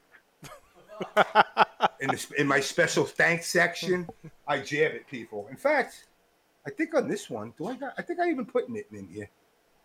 Yeah, I got Nitten in here. Yeah. And then I go and I do an MK3 guide. I go back and I do an MK1 guide. I do a Primal Rage guide. I do an Guys guide. Jesus Christ, guys. Oh, my God. I loved Guys. Me and Brady argue that. And then I do a Mace guide. Mace the Dark Age, another fun little game for the N64. Jesus. An MK4 guide. A Sub-Zero Mythology guide. I like that game. I like Mythology. Sub-Zero. I like Mythology. A Sega authorization of a bunch of compilation games. Yeah, I think that's about it. So that's what I do after leaving the game industry. But I stayed in contact with people like Ed Boon, and I still played MK at that point. Right. A lot. Nitten told us that by all means you and him were some of the original people, maybe the original players that decided, you know what, we do play at arcades, we hang out with all our friends, we're all competitive. Let's see if we can organize some sort of tournament for bragging rights, because that's the one thing everybody who's talked about arcades in this podcast, it's not about winning money, it's all about bragging rights. It's always been for me bragging rights. Could you confirm that story for us, and how did you guys go about it? All right, so we wound up trying to host, like any other typical arcade. Let's put up a couple of signs and maybe people will come. And then we notice it's only us 8 guys that are always there playing against us. Why are we putting a fucking sign up? Nobody cares. So then we start sending out to other arcades on the island. We put something in the mall here, in Sunrise Mall, Broadway Mall, Westbury Nathan's. We put it in fucking 110 Nathan's, which is where little L.I. Joe was at the time. And again, nobody shows up. Everybody's basically saying, well, what do I got to come to your arcade for? Basically was the attitude. And then we found IRC. And, we all went to Pound MK. And that's where, i.e., like I was saying earlier about losing James MK's name, they turned it into a bot. And the wars didn't start over the game. It started over control of the channel. Because whoever had a bot in the channel is the boss. And I can make who I want the operators. Right. If you're not an operator, I kick you the fuck out. I'll lock the room up. I'll set it up with a passcode. So, we would go back and forth, and there was a player by the name of Scott McCarran. He ran a website, TRMK, which was one of the first websites as well. And he was that kid that would come into the arcade, probably didn't play the game much, but he sold the FAQs that he printed up. Right. So, there was one of his friends went by the name of Drew Boy. So Drew Boy was in Bloomfield, New Jersey, and he worked in the arcade there. And he talked all this smack, how, we're going to blow you up, you nothing. So, we're coming. That's what we said. We're coming. And we were all packed in my car. I think I had a beat up fucking Dodge Dart, some real shitty ass car, like a 1970 Dodge Dart. And, I'm journeying across the George Washington Bridge going, dear God, please let my car make it there. We go to the arcade and we destroy them. With all the shit that they talked, it was almost as if, did you ever turn the game on, or is this the first time you actually turned it on? That's how bad we were blowing them up. We were doing anti-air punches, and they're like, what is that? So after that, then we went to the Willowbrook Mall, which was another one, which that's where, again, like I said, we, unlike gamer tags, I think we pioneered that too, because, gamer tags, people pick them now. Back then, you were assigned your gamer tag. We gave you your nickname.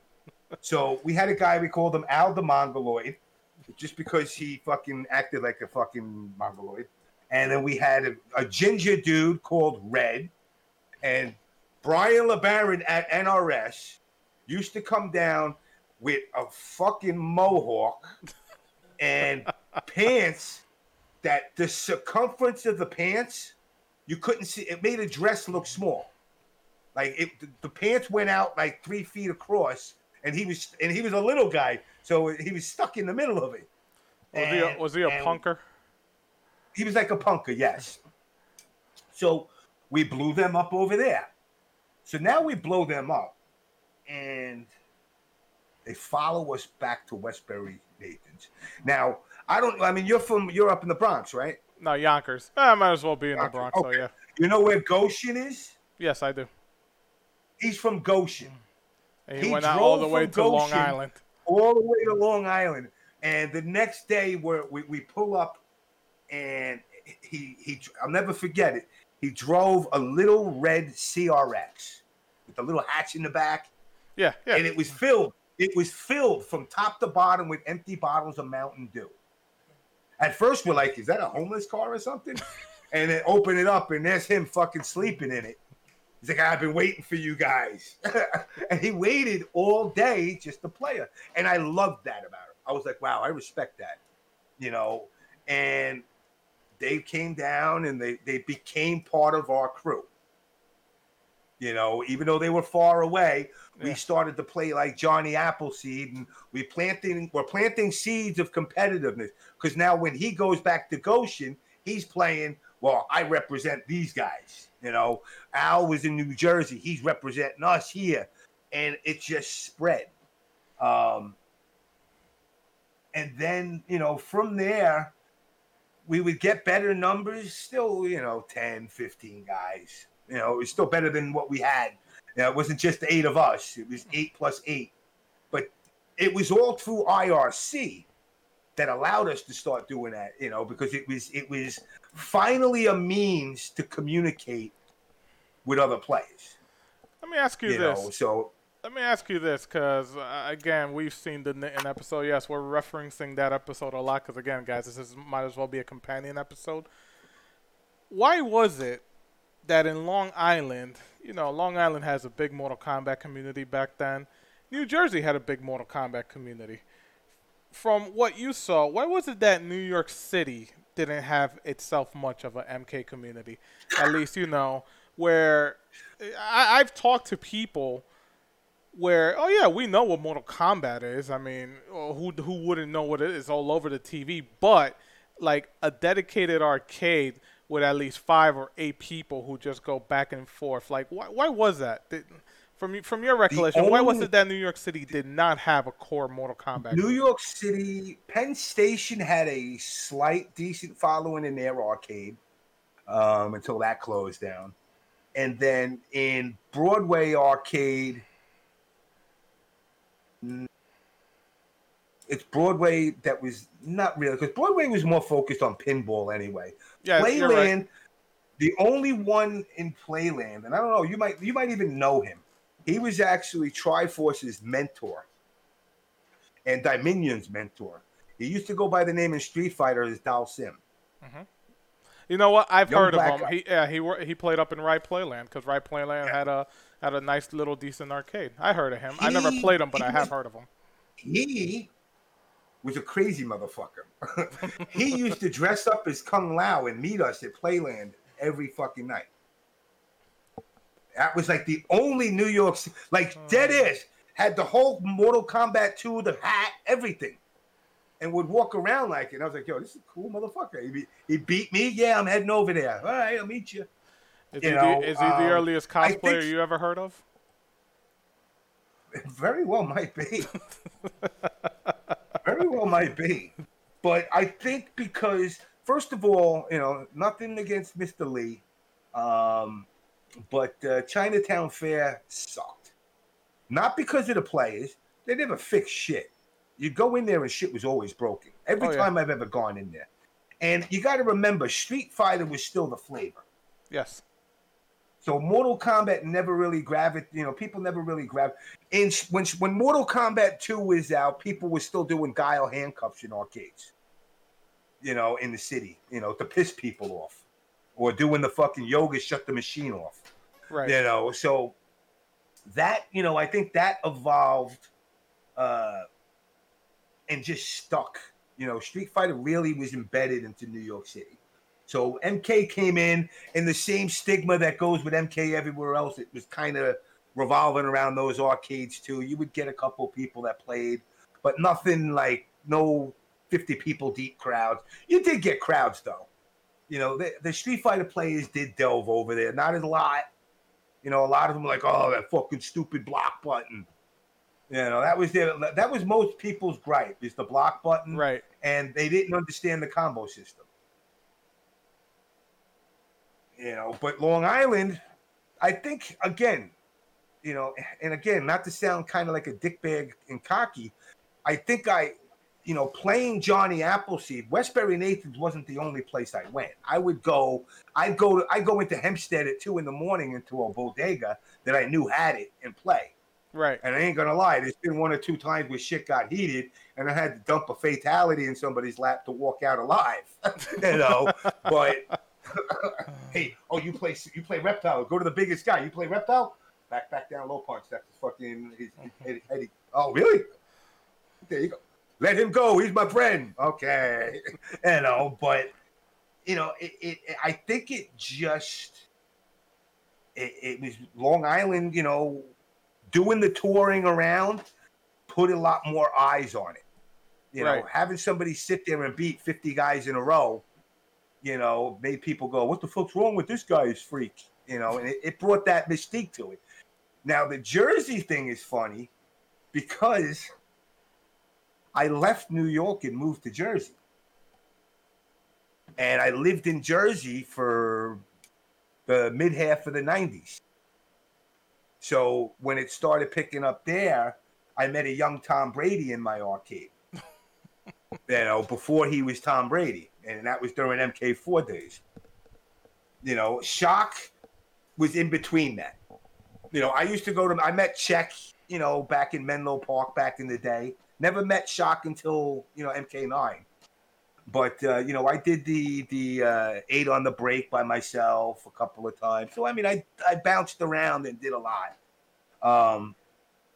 But I think, it's just New York City liked Street Fighter. Street Fighter country. That was... Yeah, kind of like in Westchester Smash Brothers country. They, the overwhelming majority of players. It's just a territory thing. That's what it is. So Mortal Kombat 2, it's done. Here comes Mortal Kombat 3. You yourself said it. You don't like it. I asked Nitin this, and he played it, and he basically said the problem was a lot of people who really love Mortal Kombat 2, they just didn't get the game. And it's not that for me, what it was, and I told this to Boone, why are you stealing from Killer Instinct? Because that's what your dial combo is. It's basically KI. I said, I don't like it. I also told him the same thing. Don't do 3D and MK4. Don't try to compete with Tekken 3. You're your own entity. Why try to be, Tekken 3 is the best thing out right now, but it's different. You had a uniqueness to it. The main reason I didn't like MK3 and UMK3 was within the dial combos, they made no sense. For example, I could come at you, jump over your back with a jump punch, and then it tells me the next button I'm supposed to hit, like let's say Nightwolf, is low kick. That's physically impossible to do. When you're making video games, you don't need to be realistic. But you also need to kind of continue with some attributes of physics. Right. And if you think about martial arts, did you ever see a guy jump in the air, punch you in the head, and then immediately kick you in the ankle with a low kick? And skip all the frames of actually landing down? So you see the animation of him up here, and then all of a sudden it skips, pulling the arm back in, going into a position like this and landed. It goes this, and then he's going in. Like, it just didn't flow for me. Some characters did. I know Nitin says, he played Sector and he was stupid. Yeah, but at least his combos they looked like they fit him. Mm-hmm. But even like the jumping attacks I didn't like, the way they did it.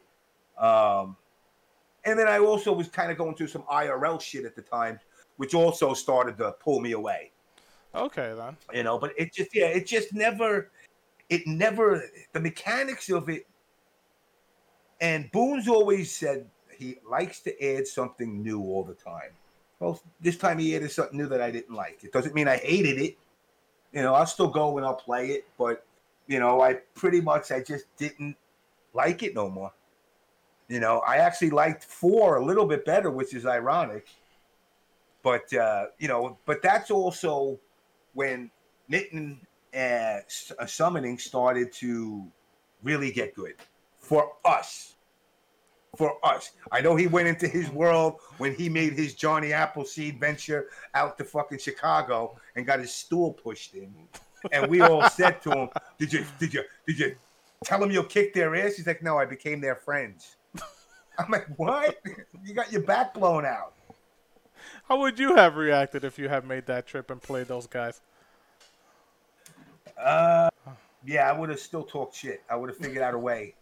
Well, your pizza sucks. Something. Our pizza's better. Something. I'd have something. Chicago, back then, Chicago Cubs ain't won since 1916. Fuck you. We're Yankees. Something. I would have gave him some kind of comeback. Nitin's like, I was at a death metal concert. You guys want to come? He told you that he made that trip. Obviously, he did go over there for the music festival. It just so happened to be that the thing was like, what, an hour and a half away. His buddies drove him. Did anybody else, like, did you have any inkling to say, hey, you know what? Maybe I want to go over there and see what these guys are all about. Did you ever have an idea of heading out there, or it was just like, you know what? It's just a video game. I went out there during 1 and 2. You know, 3, like I said, 3 turned me off. 1 and 2, I went out there. I did fine. Mhm. You know, I had better competition, but I did fine. Florida had shit. No, I traveled. I did, like I said, I did a lot of places, a lot of arcades that, you know, somebody said, yeah, my arcade's the best. I go in, there's 3 people in the arcade. I'm like, I traveled all the way here for this. Right. You know, because, you know, back then, plus I was a cheap fuck, so I would go out there without the intent of trying to get a room. You know, go out there, stay till 10 o'clock, try to catch a red eye back. You know, like, wow, I traveled. I just spent $600 for fucking 8 matches. You know, it was pretty bad at times. So that definitely slowed the traveling down.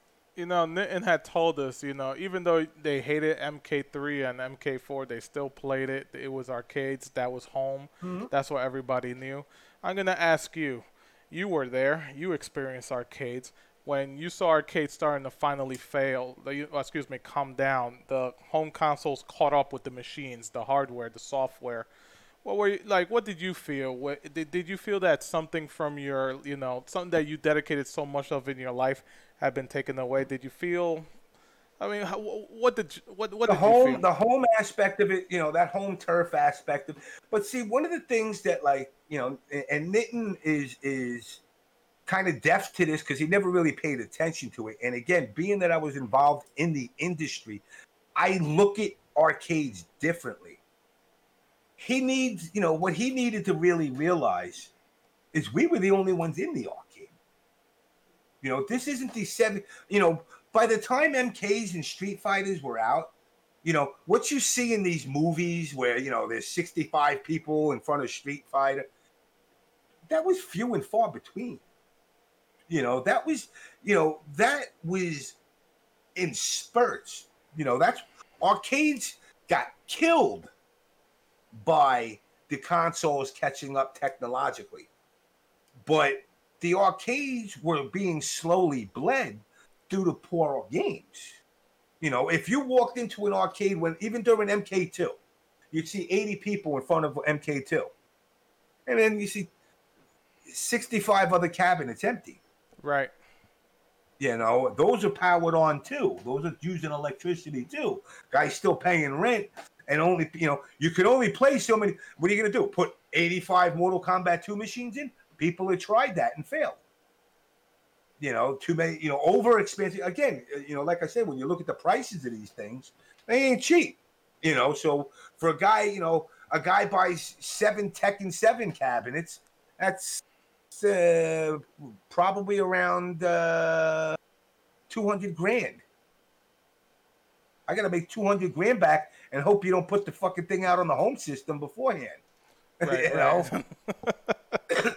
Yeah, I spent $200,000. That's why they did that, because they knew we can't crush the arcade market for ourselves. But now the arcade market there is hurting now too, because again, you know, I don't want to play Pikachu. Nobody really wants that. Now what's big is the entertainment aspect of it. You know, the dancing ones and the playing the drums. Right. You know, the big, it's almost like the redemption machines. You know, it's like going to a Chuck E. Cheese now. But, yeah, it sucked. It definitely sucked watching it fall apart, because before it fell apart, before the arcade fell apart, people don't remember the bodegas lost theirs. See, the mom and pop operators are that took their biggest losses. See, timeouts and all these franchise arcades, they lost it as gradually as they could. But, you know, an arcade operator went out and bought 50 guys because the distributor said this is the next best thing, and nobody played it. Now he's out to all that money. That's it. Shutting shop down. You know, our friend, you know, we had a friend who had MK. He would put what games we wanted in the 24-hour place that we used to play. And eventually, I think it was Primal Rage killed him. Wow. The hardest. I think Primal Rage, he bought too many Primal Rages. And he wasn't making the money back, because, that one that's in the laundromat, there ain't no fucking little lady that's doing a laundry that says, hey, let me go play some Primal Rage. So eventually a lot of that killed him. But yeah, Rage, I definitely, a part of me died in the arcade basically because it does suck because it was, being young, but adults. I mean, again, we were able to drink and game, but yet, having that taken away kind of really sucked. And it got taken away. And I was telling him, Westbury Nathan's is now a Chick-fil-A. Well, listen, arcades completely died, and there were only some dedicated places. Chinatown Fair. You told me what you think of Chinatown Fair. I don't know about the Long Island area, but obviously we had 8 on the break. Some survived, but obviously it just wasn't the same. Did you ever, after everything just regularly died, did you ever take the time to go visit those places? Maybe you and the crew decided to, or was it just, we're gonna stay home? The consoles, they picked up hardware-wise. Well, what did you guys do after everything basically closed down? Well, when everything started to close down, we all kind of went our own ways. Nitin got married. I was dating a girl, moved to Jersey. And ran an arcade, actually. Oh, you did? That's awesome. I ran an arcade in East Brunswick. Funny story about it is, so during MK4, because MK4 was basically the end era of arcades. Yes. After that, everything disappeared. So, during my arcade, this young Tom Brady, fresh out of high school, or in high school still, used to come into my arcade. He's playing me and I'm beating him. And, I said, hey, you want to learn something? He goes, what? I said, I'll teach you Jax's Fatality. And I show him that Jax's Fatality. And he said, cool. And I said, don't tell nobody. And he turns around and he plays this dude. And older guy, hey, kid, how'd you do that? Oh, I can't tell you. Nah, you got to tell me, how'd you do that? Nah, I can't tell you. I promised the guy, who the fuck would tell you that? Don't tell. That's stupid. That guy over there and points to me. And the guy says to Brady, I should kick the shit out of you. I went over to the guy very casually, excuse me, started choking him, slammed his head against the arcade machine, and I said, the kid said he can't fucking tell you. Now get the fuck out. And Tom Brady, that's why Tom Brady's white. He used to be a black man. He got so scared shitless, he turned white. And he goes, what the fuck? I said, sometimes you got to stand up to bullies. He's trying to bully you. And that was the last I seen Brady, too. Now, he came in a couple of times. He used to hate, I bought an Guys because I used to control the games I bought. I bought Guys in there. I converted. Do you remember Time Traveler? Of course. It was the what is it? What do they call it? The hologram game? Yes. I converted that into a Guys. Oh, nice, man. Well, listen. Now arcades are gone, like we already said, and now we're starting to do, or maybe they were before then. But do you have any recollections of your first offline FGC? Oh, excuse me, offline. Jesus Christ, your first FGC event where maybe it's held at a hotel or maybe whatever it is that they were using back then, like the ECC championships. Maybe Big E. Did you attend any of Big E's first tournaments? My first tournament was ECT 3 or 4.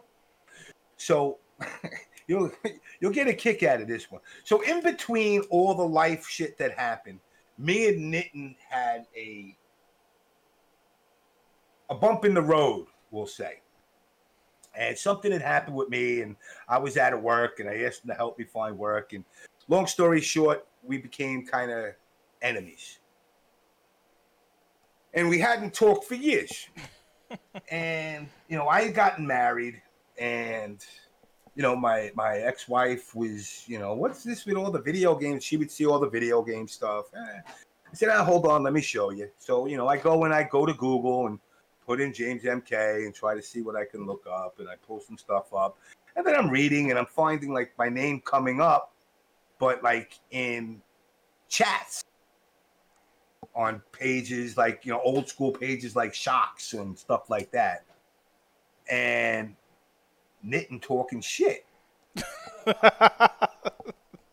And I'm going, this motherfucker. And Tom Brady talking shit.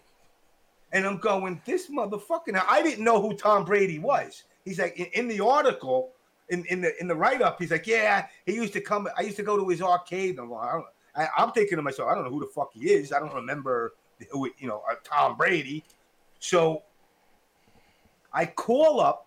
There was another one of the guys that were part of our crew. We called him Snapper Mike. He's actually going to start playing online too. He's good. You might have met him. He's come down to VSM, a couple tall, white, real paley stoner dude. Mm-hmm. So I tell I tell Snapper, I go, I'm going to go fuck up Nitten. What do you mean? I said, I'm going to find, because I come across ECT Mortal Kombat 9 event. This is before VSM. So, I'm like, all right. So Snapper's like, okay, let's go. Let's go kick the shit out of him. And I'm like, all right, let's go. So we drive out to Jersey. We get out there. And now we're outside the hotel. And AC 1984? Of course I do. Okay. AC 1984 comes up to me. Hey, hello, how are you, my friend? I said, you know Nitten? He goes, oh, yeah, good friend of mine. I said, good. When you see him, tell him somebody's here to fuck him up. What? And he disappears. 10 minutes later, Arturo comes up to me. Hey man, you got a problem with somebody? I hear you okay? I go, who the fuck are you? hey, no problem, man. And he just scurries on away. So I'm sitting there, and I tell my friend Mike, this was the one that Joe and John are still running. So he turns around. I tell my friend, go get a beer and come back. And he goes to get a beer, and I'm sitting there, and I'm looking at my phone, and I'm leaning. This was like, you remember the hotel? They had the columns in the front. Yeah, I do. I'm leaning on the column, and I hear from the back of me on this side, what do you mean somebody's here and they want to kick the shit out of me? Who the hell would want to beat me up? And he turns the corner, he looks me in the face and goes, oh shit. He hangs up the phone. He's with his wife and his brother-in-law and his kids. And he's like, Jimmy, I know you want to fuck me up because I know I did some dicky things to you in the past. And it was fucked up. And I just look at him and he goes, Jimmy, I know you can kick the shit out of me. I'm in front of my kids. And his fucking big Polish fucking stepbrother comes up and I go, come on, keep coming. And he goes 2 steps back. And Nitten goes, Jimmy, I'm sorry. I said, what? He says, I'm sorry. I said, buy me a beer and all's forgiven. And we went inside and we go inside the bar. And like we never had a fight. Oh my God, Jimmy, this is gonna be great. I can't believe you're back in the scene. Holy shit, this is crazy. And he's talking to Matt and he's telling Matt, and Matt's like, I never even heard of this dude. And he's like, oh, Jimmy, I'm gonna introduce you to everybody. And oh my God, you're gonna meet this guy, Tom Brady. He's a top Sub-Zero guy. And I said, all right, cool. Well, let's see what we get going. And then remember how it was set up? You had the bar and then you had to go down the hall to go to the venue. Right. So me and him are starting to head towards the venue, and Bill comes walking up, and I don't know him. He goes, James MK. Holy shit. I go, who the fuck are you? I'm Tom Brady. Nitten's like, you know Tom Brady? I'm like, I don't know who the fuck he is. You don't remember me? And he tells the story about the Mortal Kombat 4 arcade thing, choking the guy. He's like, you stop that guy from trying to beat me up. He's like, I wear this leather jacket and paying homage to you because you were always wearing a leather jacket. I was like, oh, God. And then from there, there was one other guy. There was a guy who went by the name of Red Saline. And I got to tell you a quick story about him, which is funny, too. So Red Saline was one of the guys that were anti-Jimmy back in the day. So he was at ECT. I didn't know.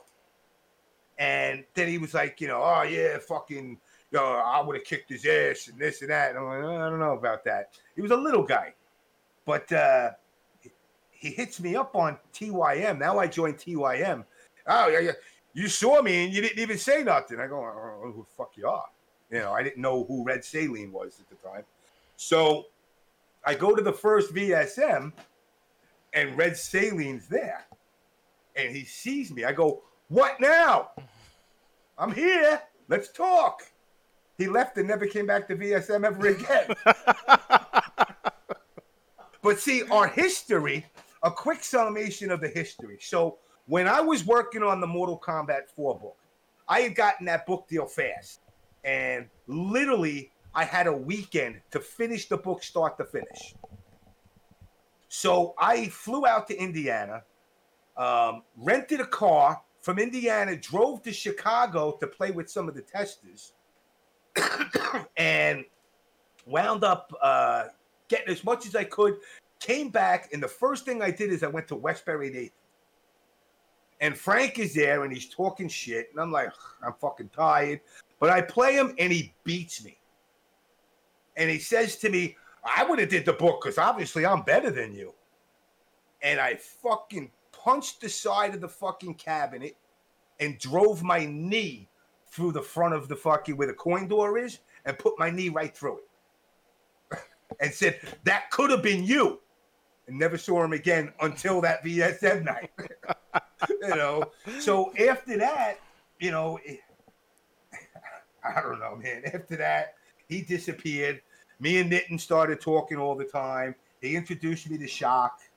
And then, it's just from there, we all stay in contact. We try to do things together when we can.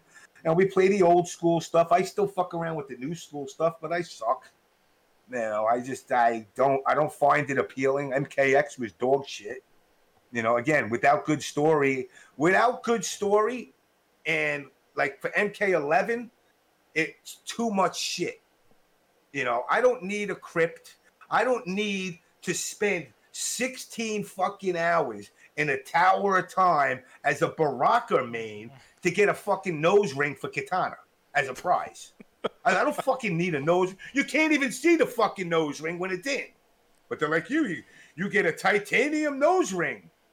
You get to put a Prince Albert on your penis. I don't need that. That's where the game really started to lose me. See, Nitin dropped it at 4. And then 9, he tried it. 9, he tried. I think I lasted the longest with 9 out of all of us. Because Shock and him kind of gave up on it. And I stayed with this stupid. Sorry, all my Baraka fans, but I fucking never.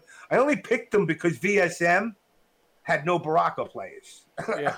So I was like, all right, I'll use the one guy. I'll use the leftover character. I mean, even if you look at Baraka, you're like, it's like picking a foot soldier in Teenage Mutant Ninja Turtles. The foot soldier. He's not King Baraka. They make him out to be. He's just the head of the retards. You said it yourself. You really don't play the new games because you don't like them storyline wise. Some of the characters may annoy you. I liked Aftermath. I liked mm-hmm. the add-on to MK11 Aftermath. That story mode was awesome. I will be honest. I haven't even touched MK11. I played MKX and I just said, you know what, screw this, man.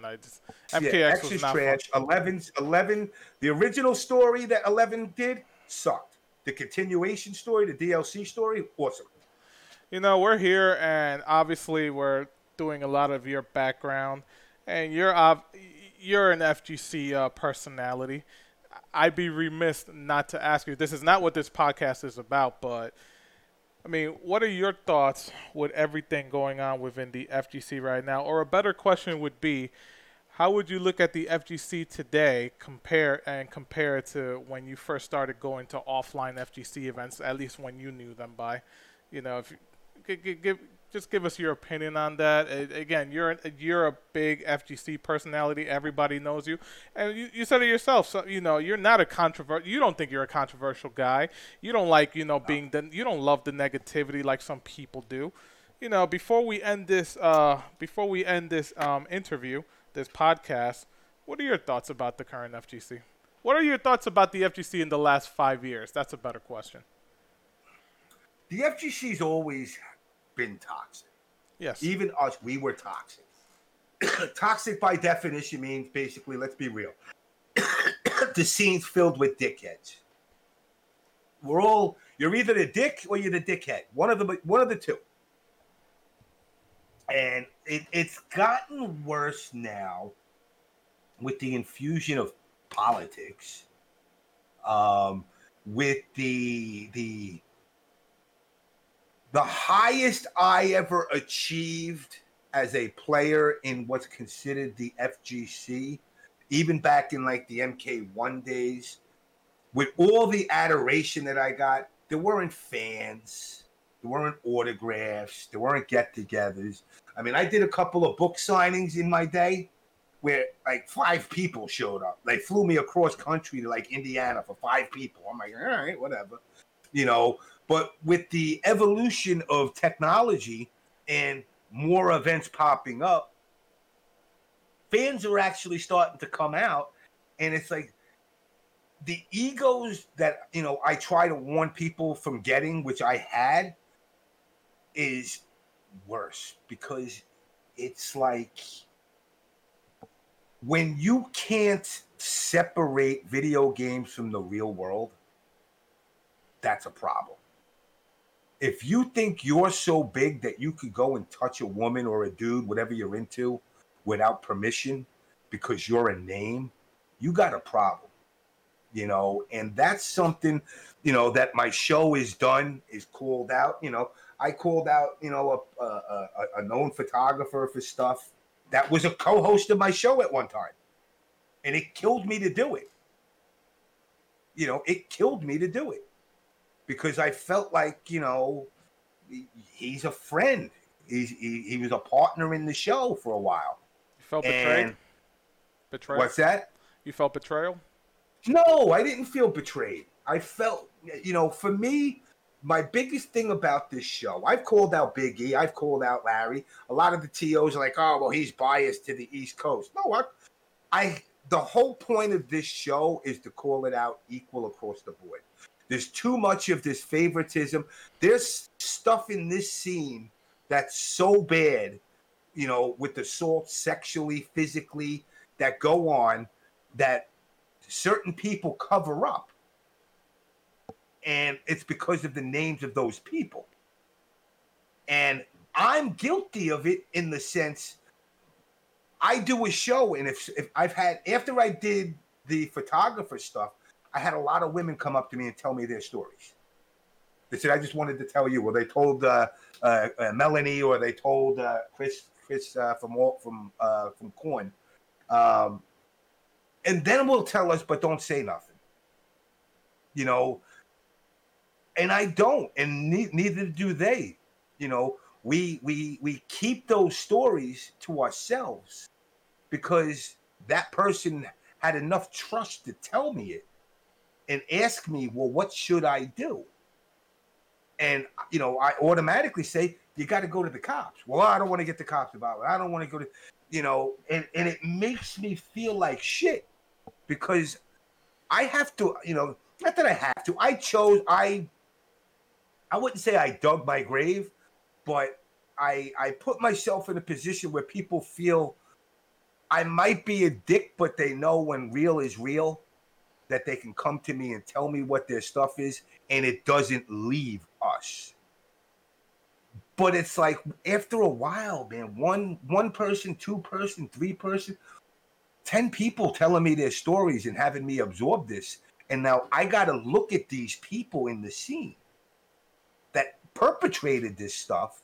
And I can't just punch him in the face. But the person that's a victim tells me, hold on to it. Don't tell anybody nothing. And I'm going, then don't tell me. You know, you can't. And that was something from back in the day to now that didn't exist. You know, both on a level of organization within the scene. You know, I wanted to do this show back in 1992. You know, I told Nitin I wanted to do this shit for decades before streaming was a service. I'm like, yo, I'm going to go get a public access channel. You know, it's funny, before you go on, Nick did tell us that he told us, guys, you need to understand something about Jimmy. He's been wanting to do something like this since I've known him. I mean, not just starting in 2005. It's like literally it goes back to the 90s that you've always wanted to do something like this. Remember the show Starcade? Yes. You know, the game. I wanted to do something like that. You know, I find myself, and it's ironic because I'm not a crazy fan of his, but I love his style. I love what Howard Stern does. You know, I like to keep the show real. At the same, you know, people will say, "Oh, it's Jerry Springer." Listen, it's whatever you want to perceive it to be. I could sit down, have heart-to-hearts. I can put shit on blast. You know, a lot of my complaining that I do, where people are like, "Oh, he's so negative." I'm negative because the scene is negative. They lie, you know, and I feel bad because people get mad at it. And I'm like, but then you perpetuate it. You know the scene is toxic. You know the scene is bad. But on the flip side, this scene is not like politics of today. You know, if you say you love Trump, you're a racist. If you say you love Biden, you're a pedophile. No, it's not that cut and dry. And in the FGC, it was supposed to be your escape from that bullshit. And the people that got put in power, whether because they're a good player, a good commentator, or a tournament organizer, they have a clique of people. Everybody's got their clique, you know. And in that clique, if you're in it, they'll cover for you. Oh, yeah. Well, you know, girl comes and complains to you. Well, maybe you wanted it. What do you mean maybe I wanted it? I just told you he raped me. Now you're telling me, oh, no? Come on. You know, and a perfect example, I don't know if you follow Gutex at all. Gutex, they loved Gutex when he was doing his next adventure with Mike Ross. Yes. Now he comes out as a conservative, and everybody's like, oh, he's a crackpot. Like, how quick did you flip on somebody? Before you knew he was a conservative, he was cool. He was chic. He was Gutex from the future or whatever gamey thing he does. You know, but it's like the scene now, you know, and I just got done telling you my knee-jerk reaction of wanting to beat Summoning up for a flashback. But deep in my heart, I didn't want to. I just wanted to. I protected him in the arcade for so many years from getting beat up. That how ironic would it be for me to be the one that actually finally gets to beat him up? I don't think he's ever had a fight in his life. I'd be his first. For all I know, you know, and I hate to say it is politically incorrect, but he might have retard strength. He might hit me and I'd die because he never thrown a punch in his life. I said, "You ever fight your brother? Anybody?" No, never had a fight. Like, for all you know, you're a killer. Knowing what you know, and after that example you gave us, how much longer do you think you're going to be in this scene? You know, every time I try to pull myself out, I pull myself back in. Why? I think, you know, for me, I look at a lot of the players and I deal with them on personal levels now. I used to do the group thing, you know, and I still, you know, tend to at times. But, like, I look at play, like, I'm close to Scar in the MK scene, Slayer.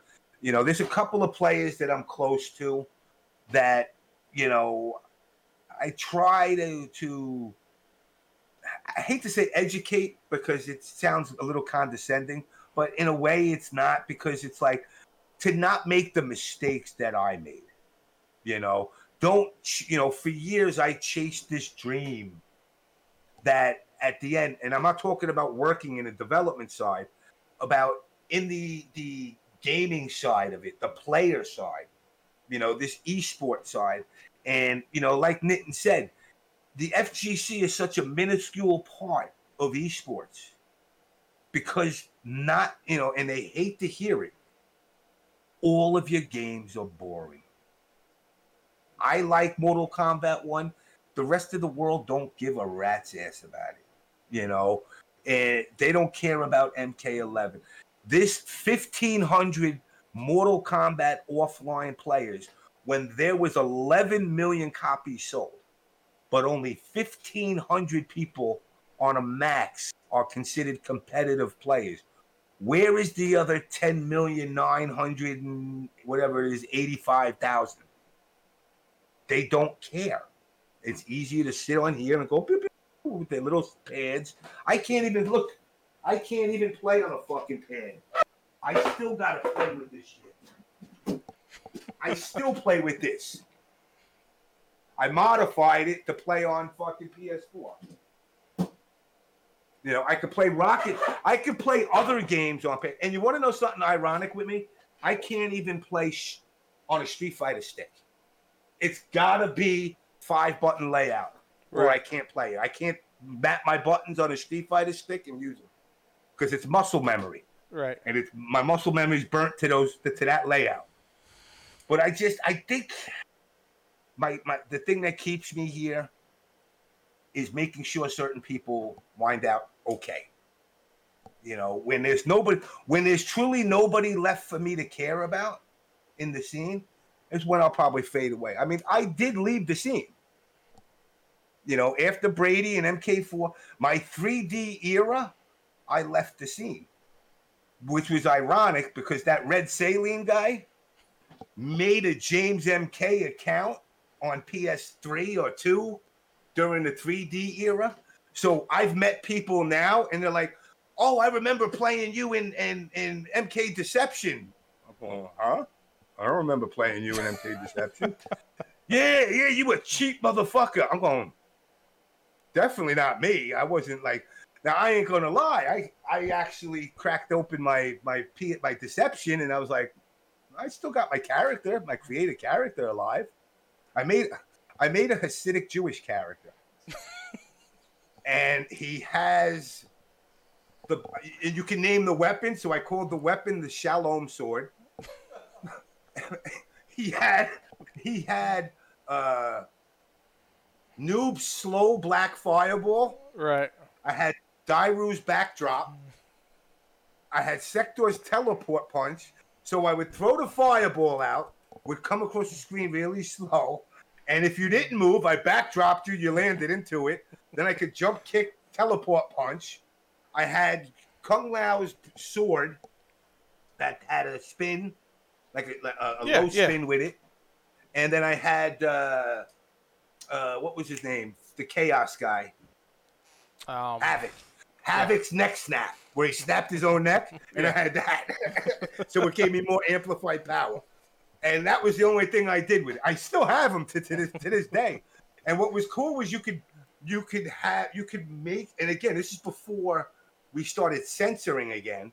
So you could have like a win saying when you beat them. So my win saying was, read the Torah, bitch. And people would be like, what the fuck? I said, I'm allowed to be cheap. I'm Jewish. They were like, what? I was like, oh, hey. But and it would be funny because I would play like a guy like across the country.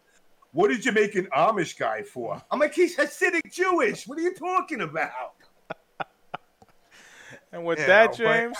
Oh, I'm sorry. With that, James. You know what? Thank you very much, man. If you want, I could boot it up and you can actually see him in action. Ain't nobody. You know what? We'll put that in the extra credits. How about that? And you know what, James? I want to say thank you. With that, I figure let's conclude this right here. We've been talking, what now, Steve? 2.5 hours? Damn, I beat Nitin? Yeah. We've been here for, I I got the biggest mouth in the FTC. What can I say? What are your social media outlets for in case nobody knows them yet? The On Blast Show on Twitter at The On Blast Show, one word. You could also join the On Blast Show Facebook page. My James MK got banned, suspended, because I exposed somebody for sucker punching Sonic Fox. Wow. And they covered for him. Well, he apologized, so he don't need to be punished. Jesus Christ. They actually pulled that. And then they said I threatened them. Meanwhile, I got text messages from the guy telling me, "Oh, man, you did so much for the Toronto scene. You're the coolest guy ever." I'm like, wow, how quick you motherfuckers turn on me. But again, I have to be fair.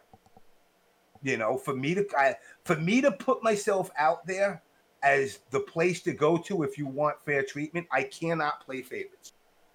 And it's funny because you know what? One time I had to call out Big E.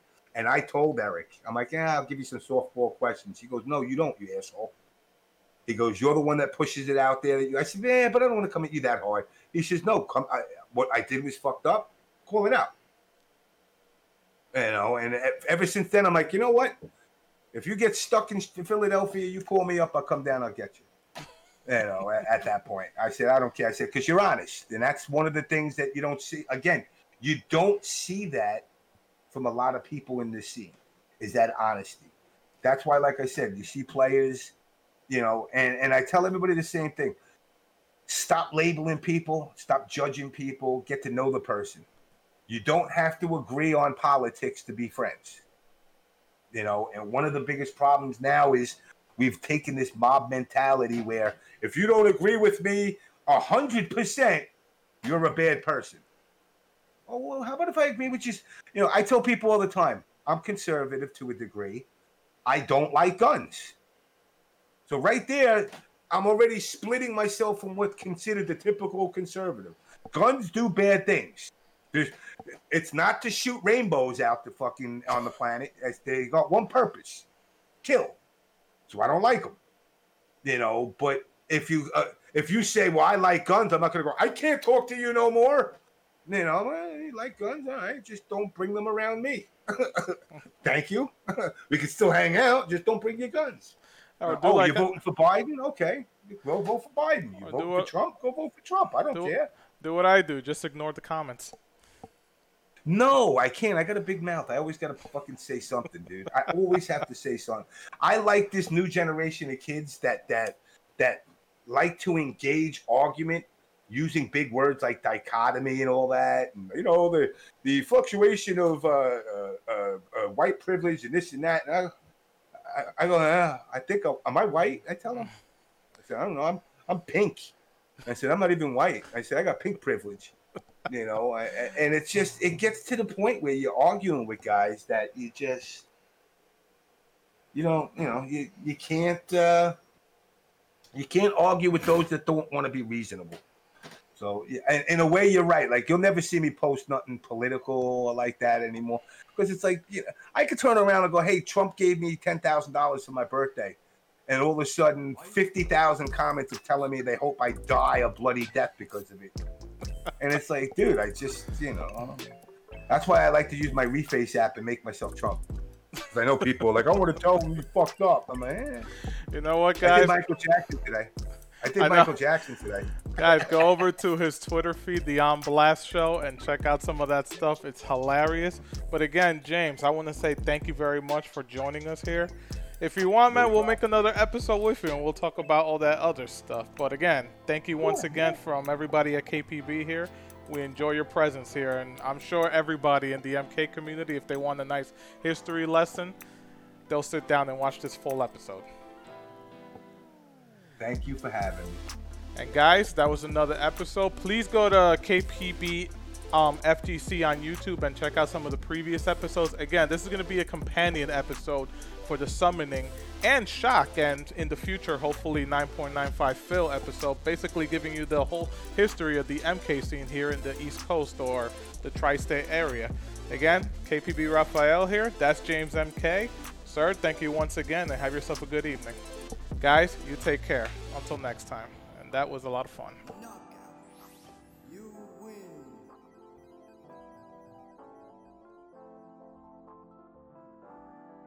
This has been a KPB MediaWorks production. This has been a KPB MediaWorks production.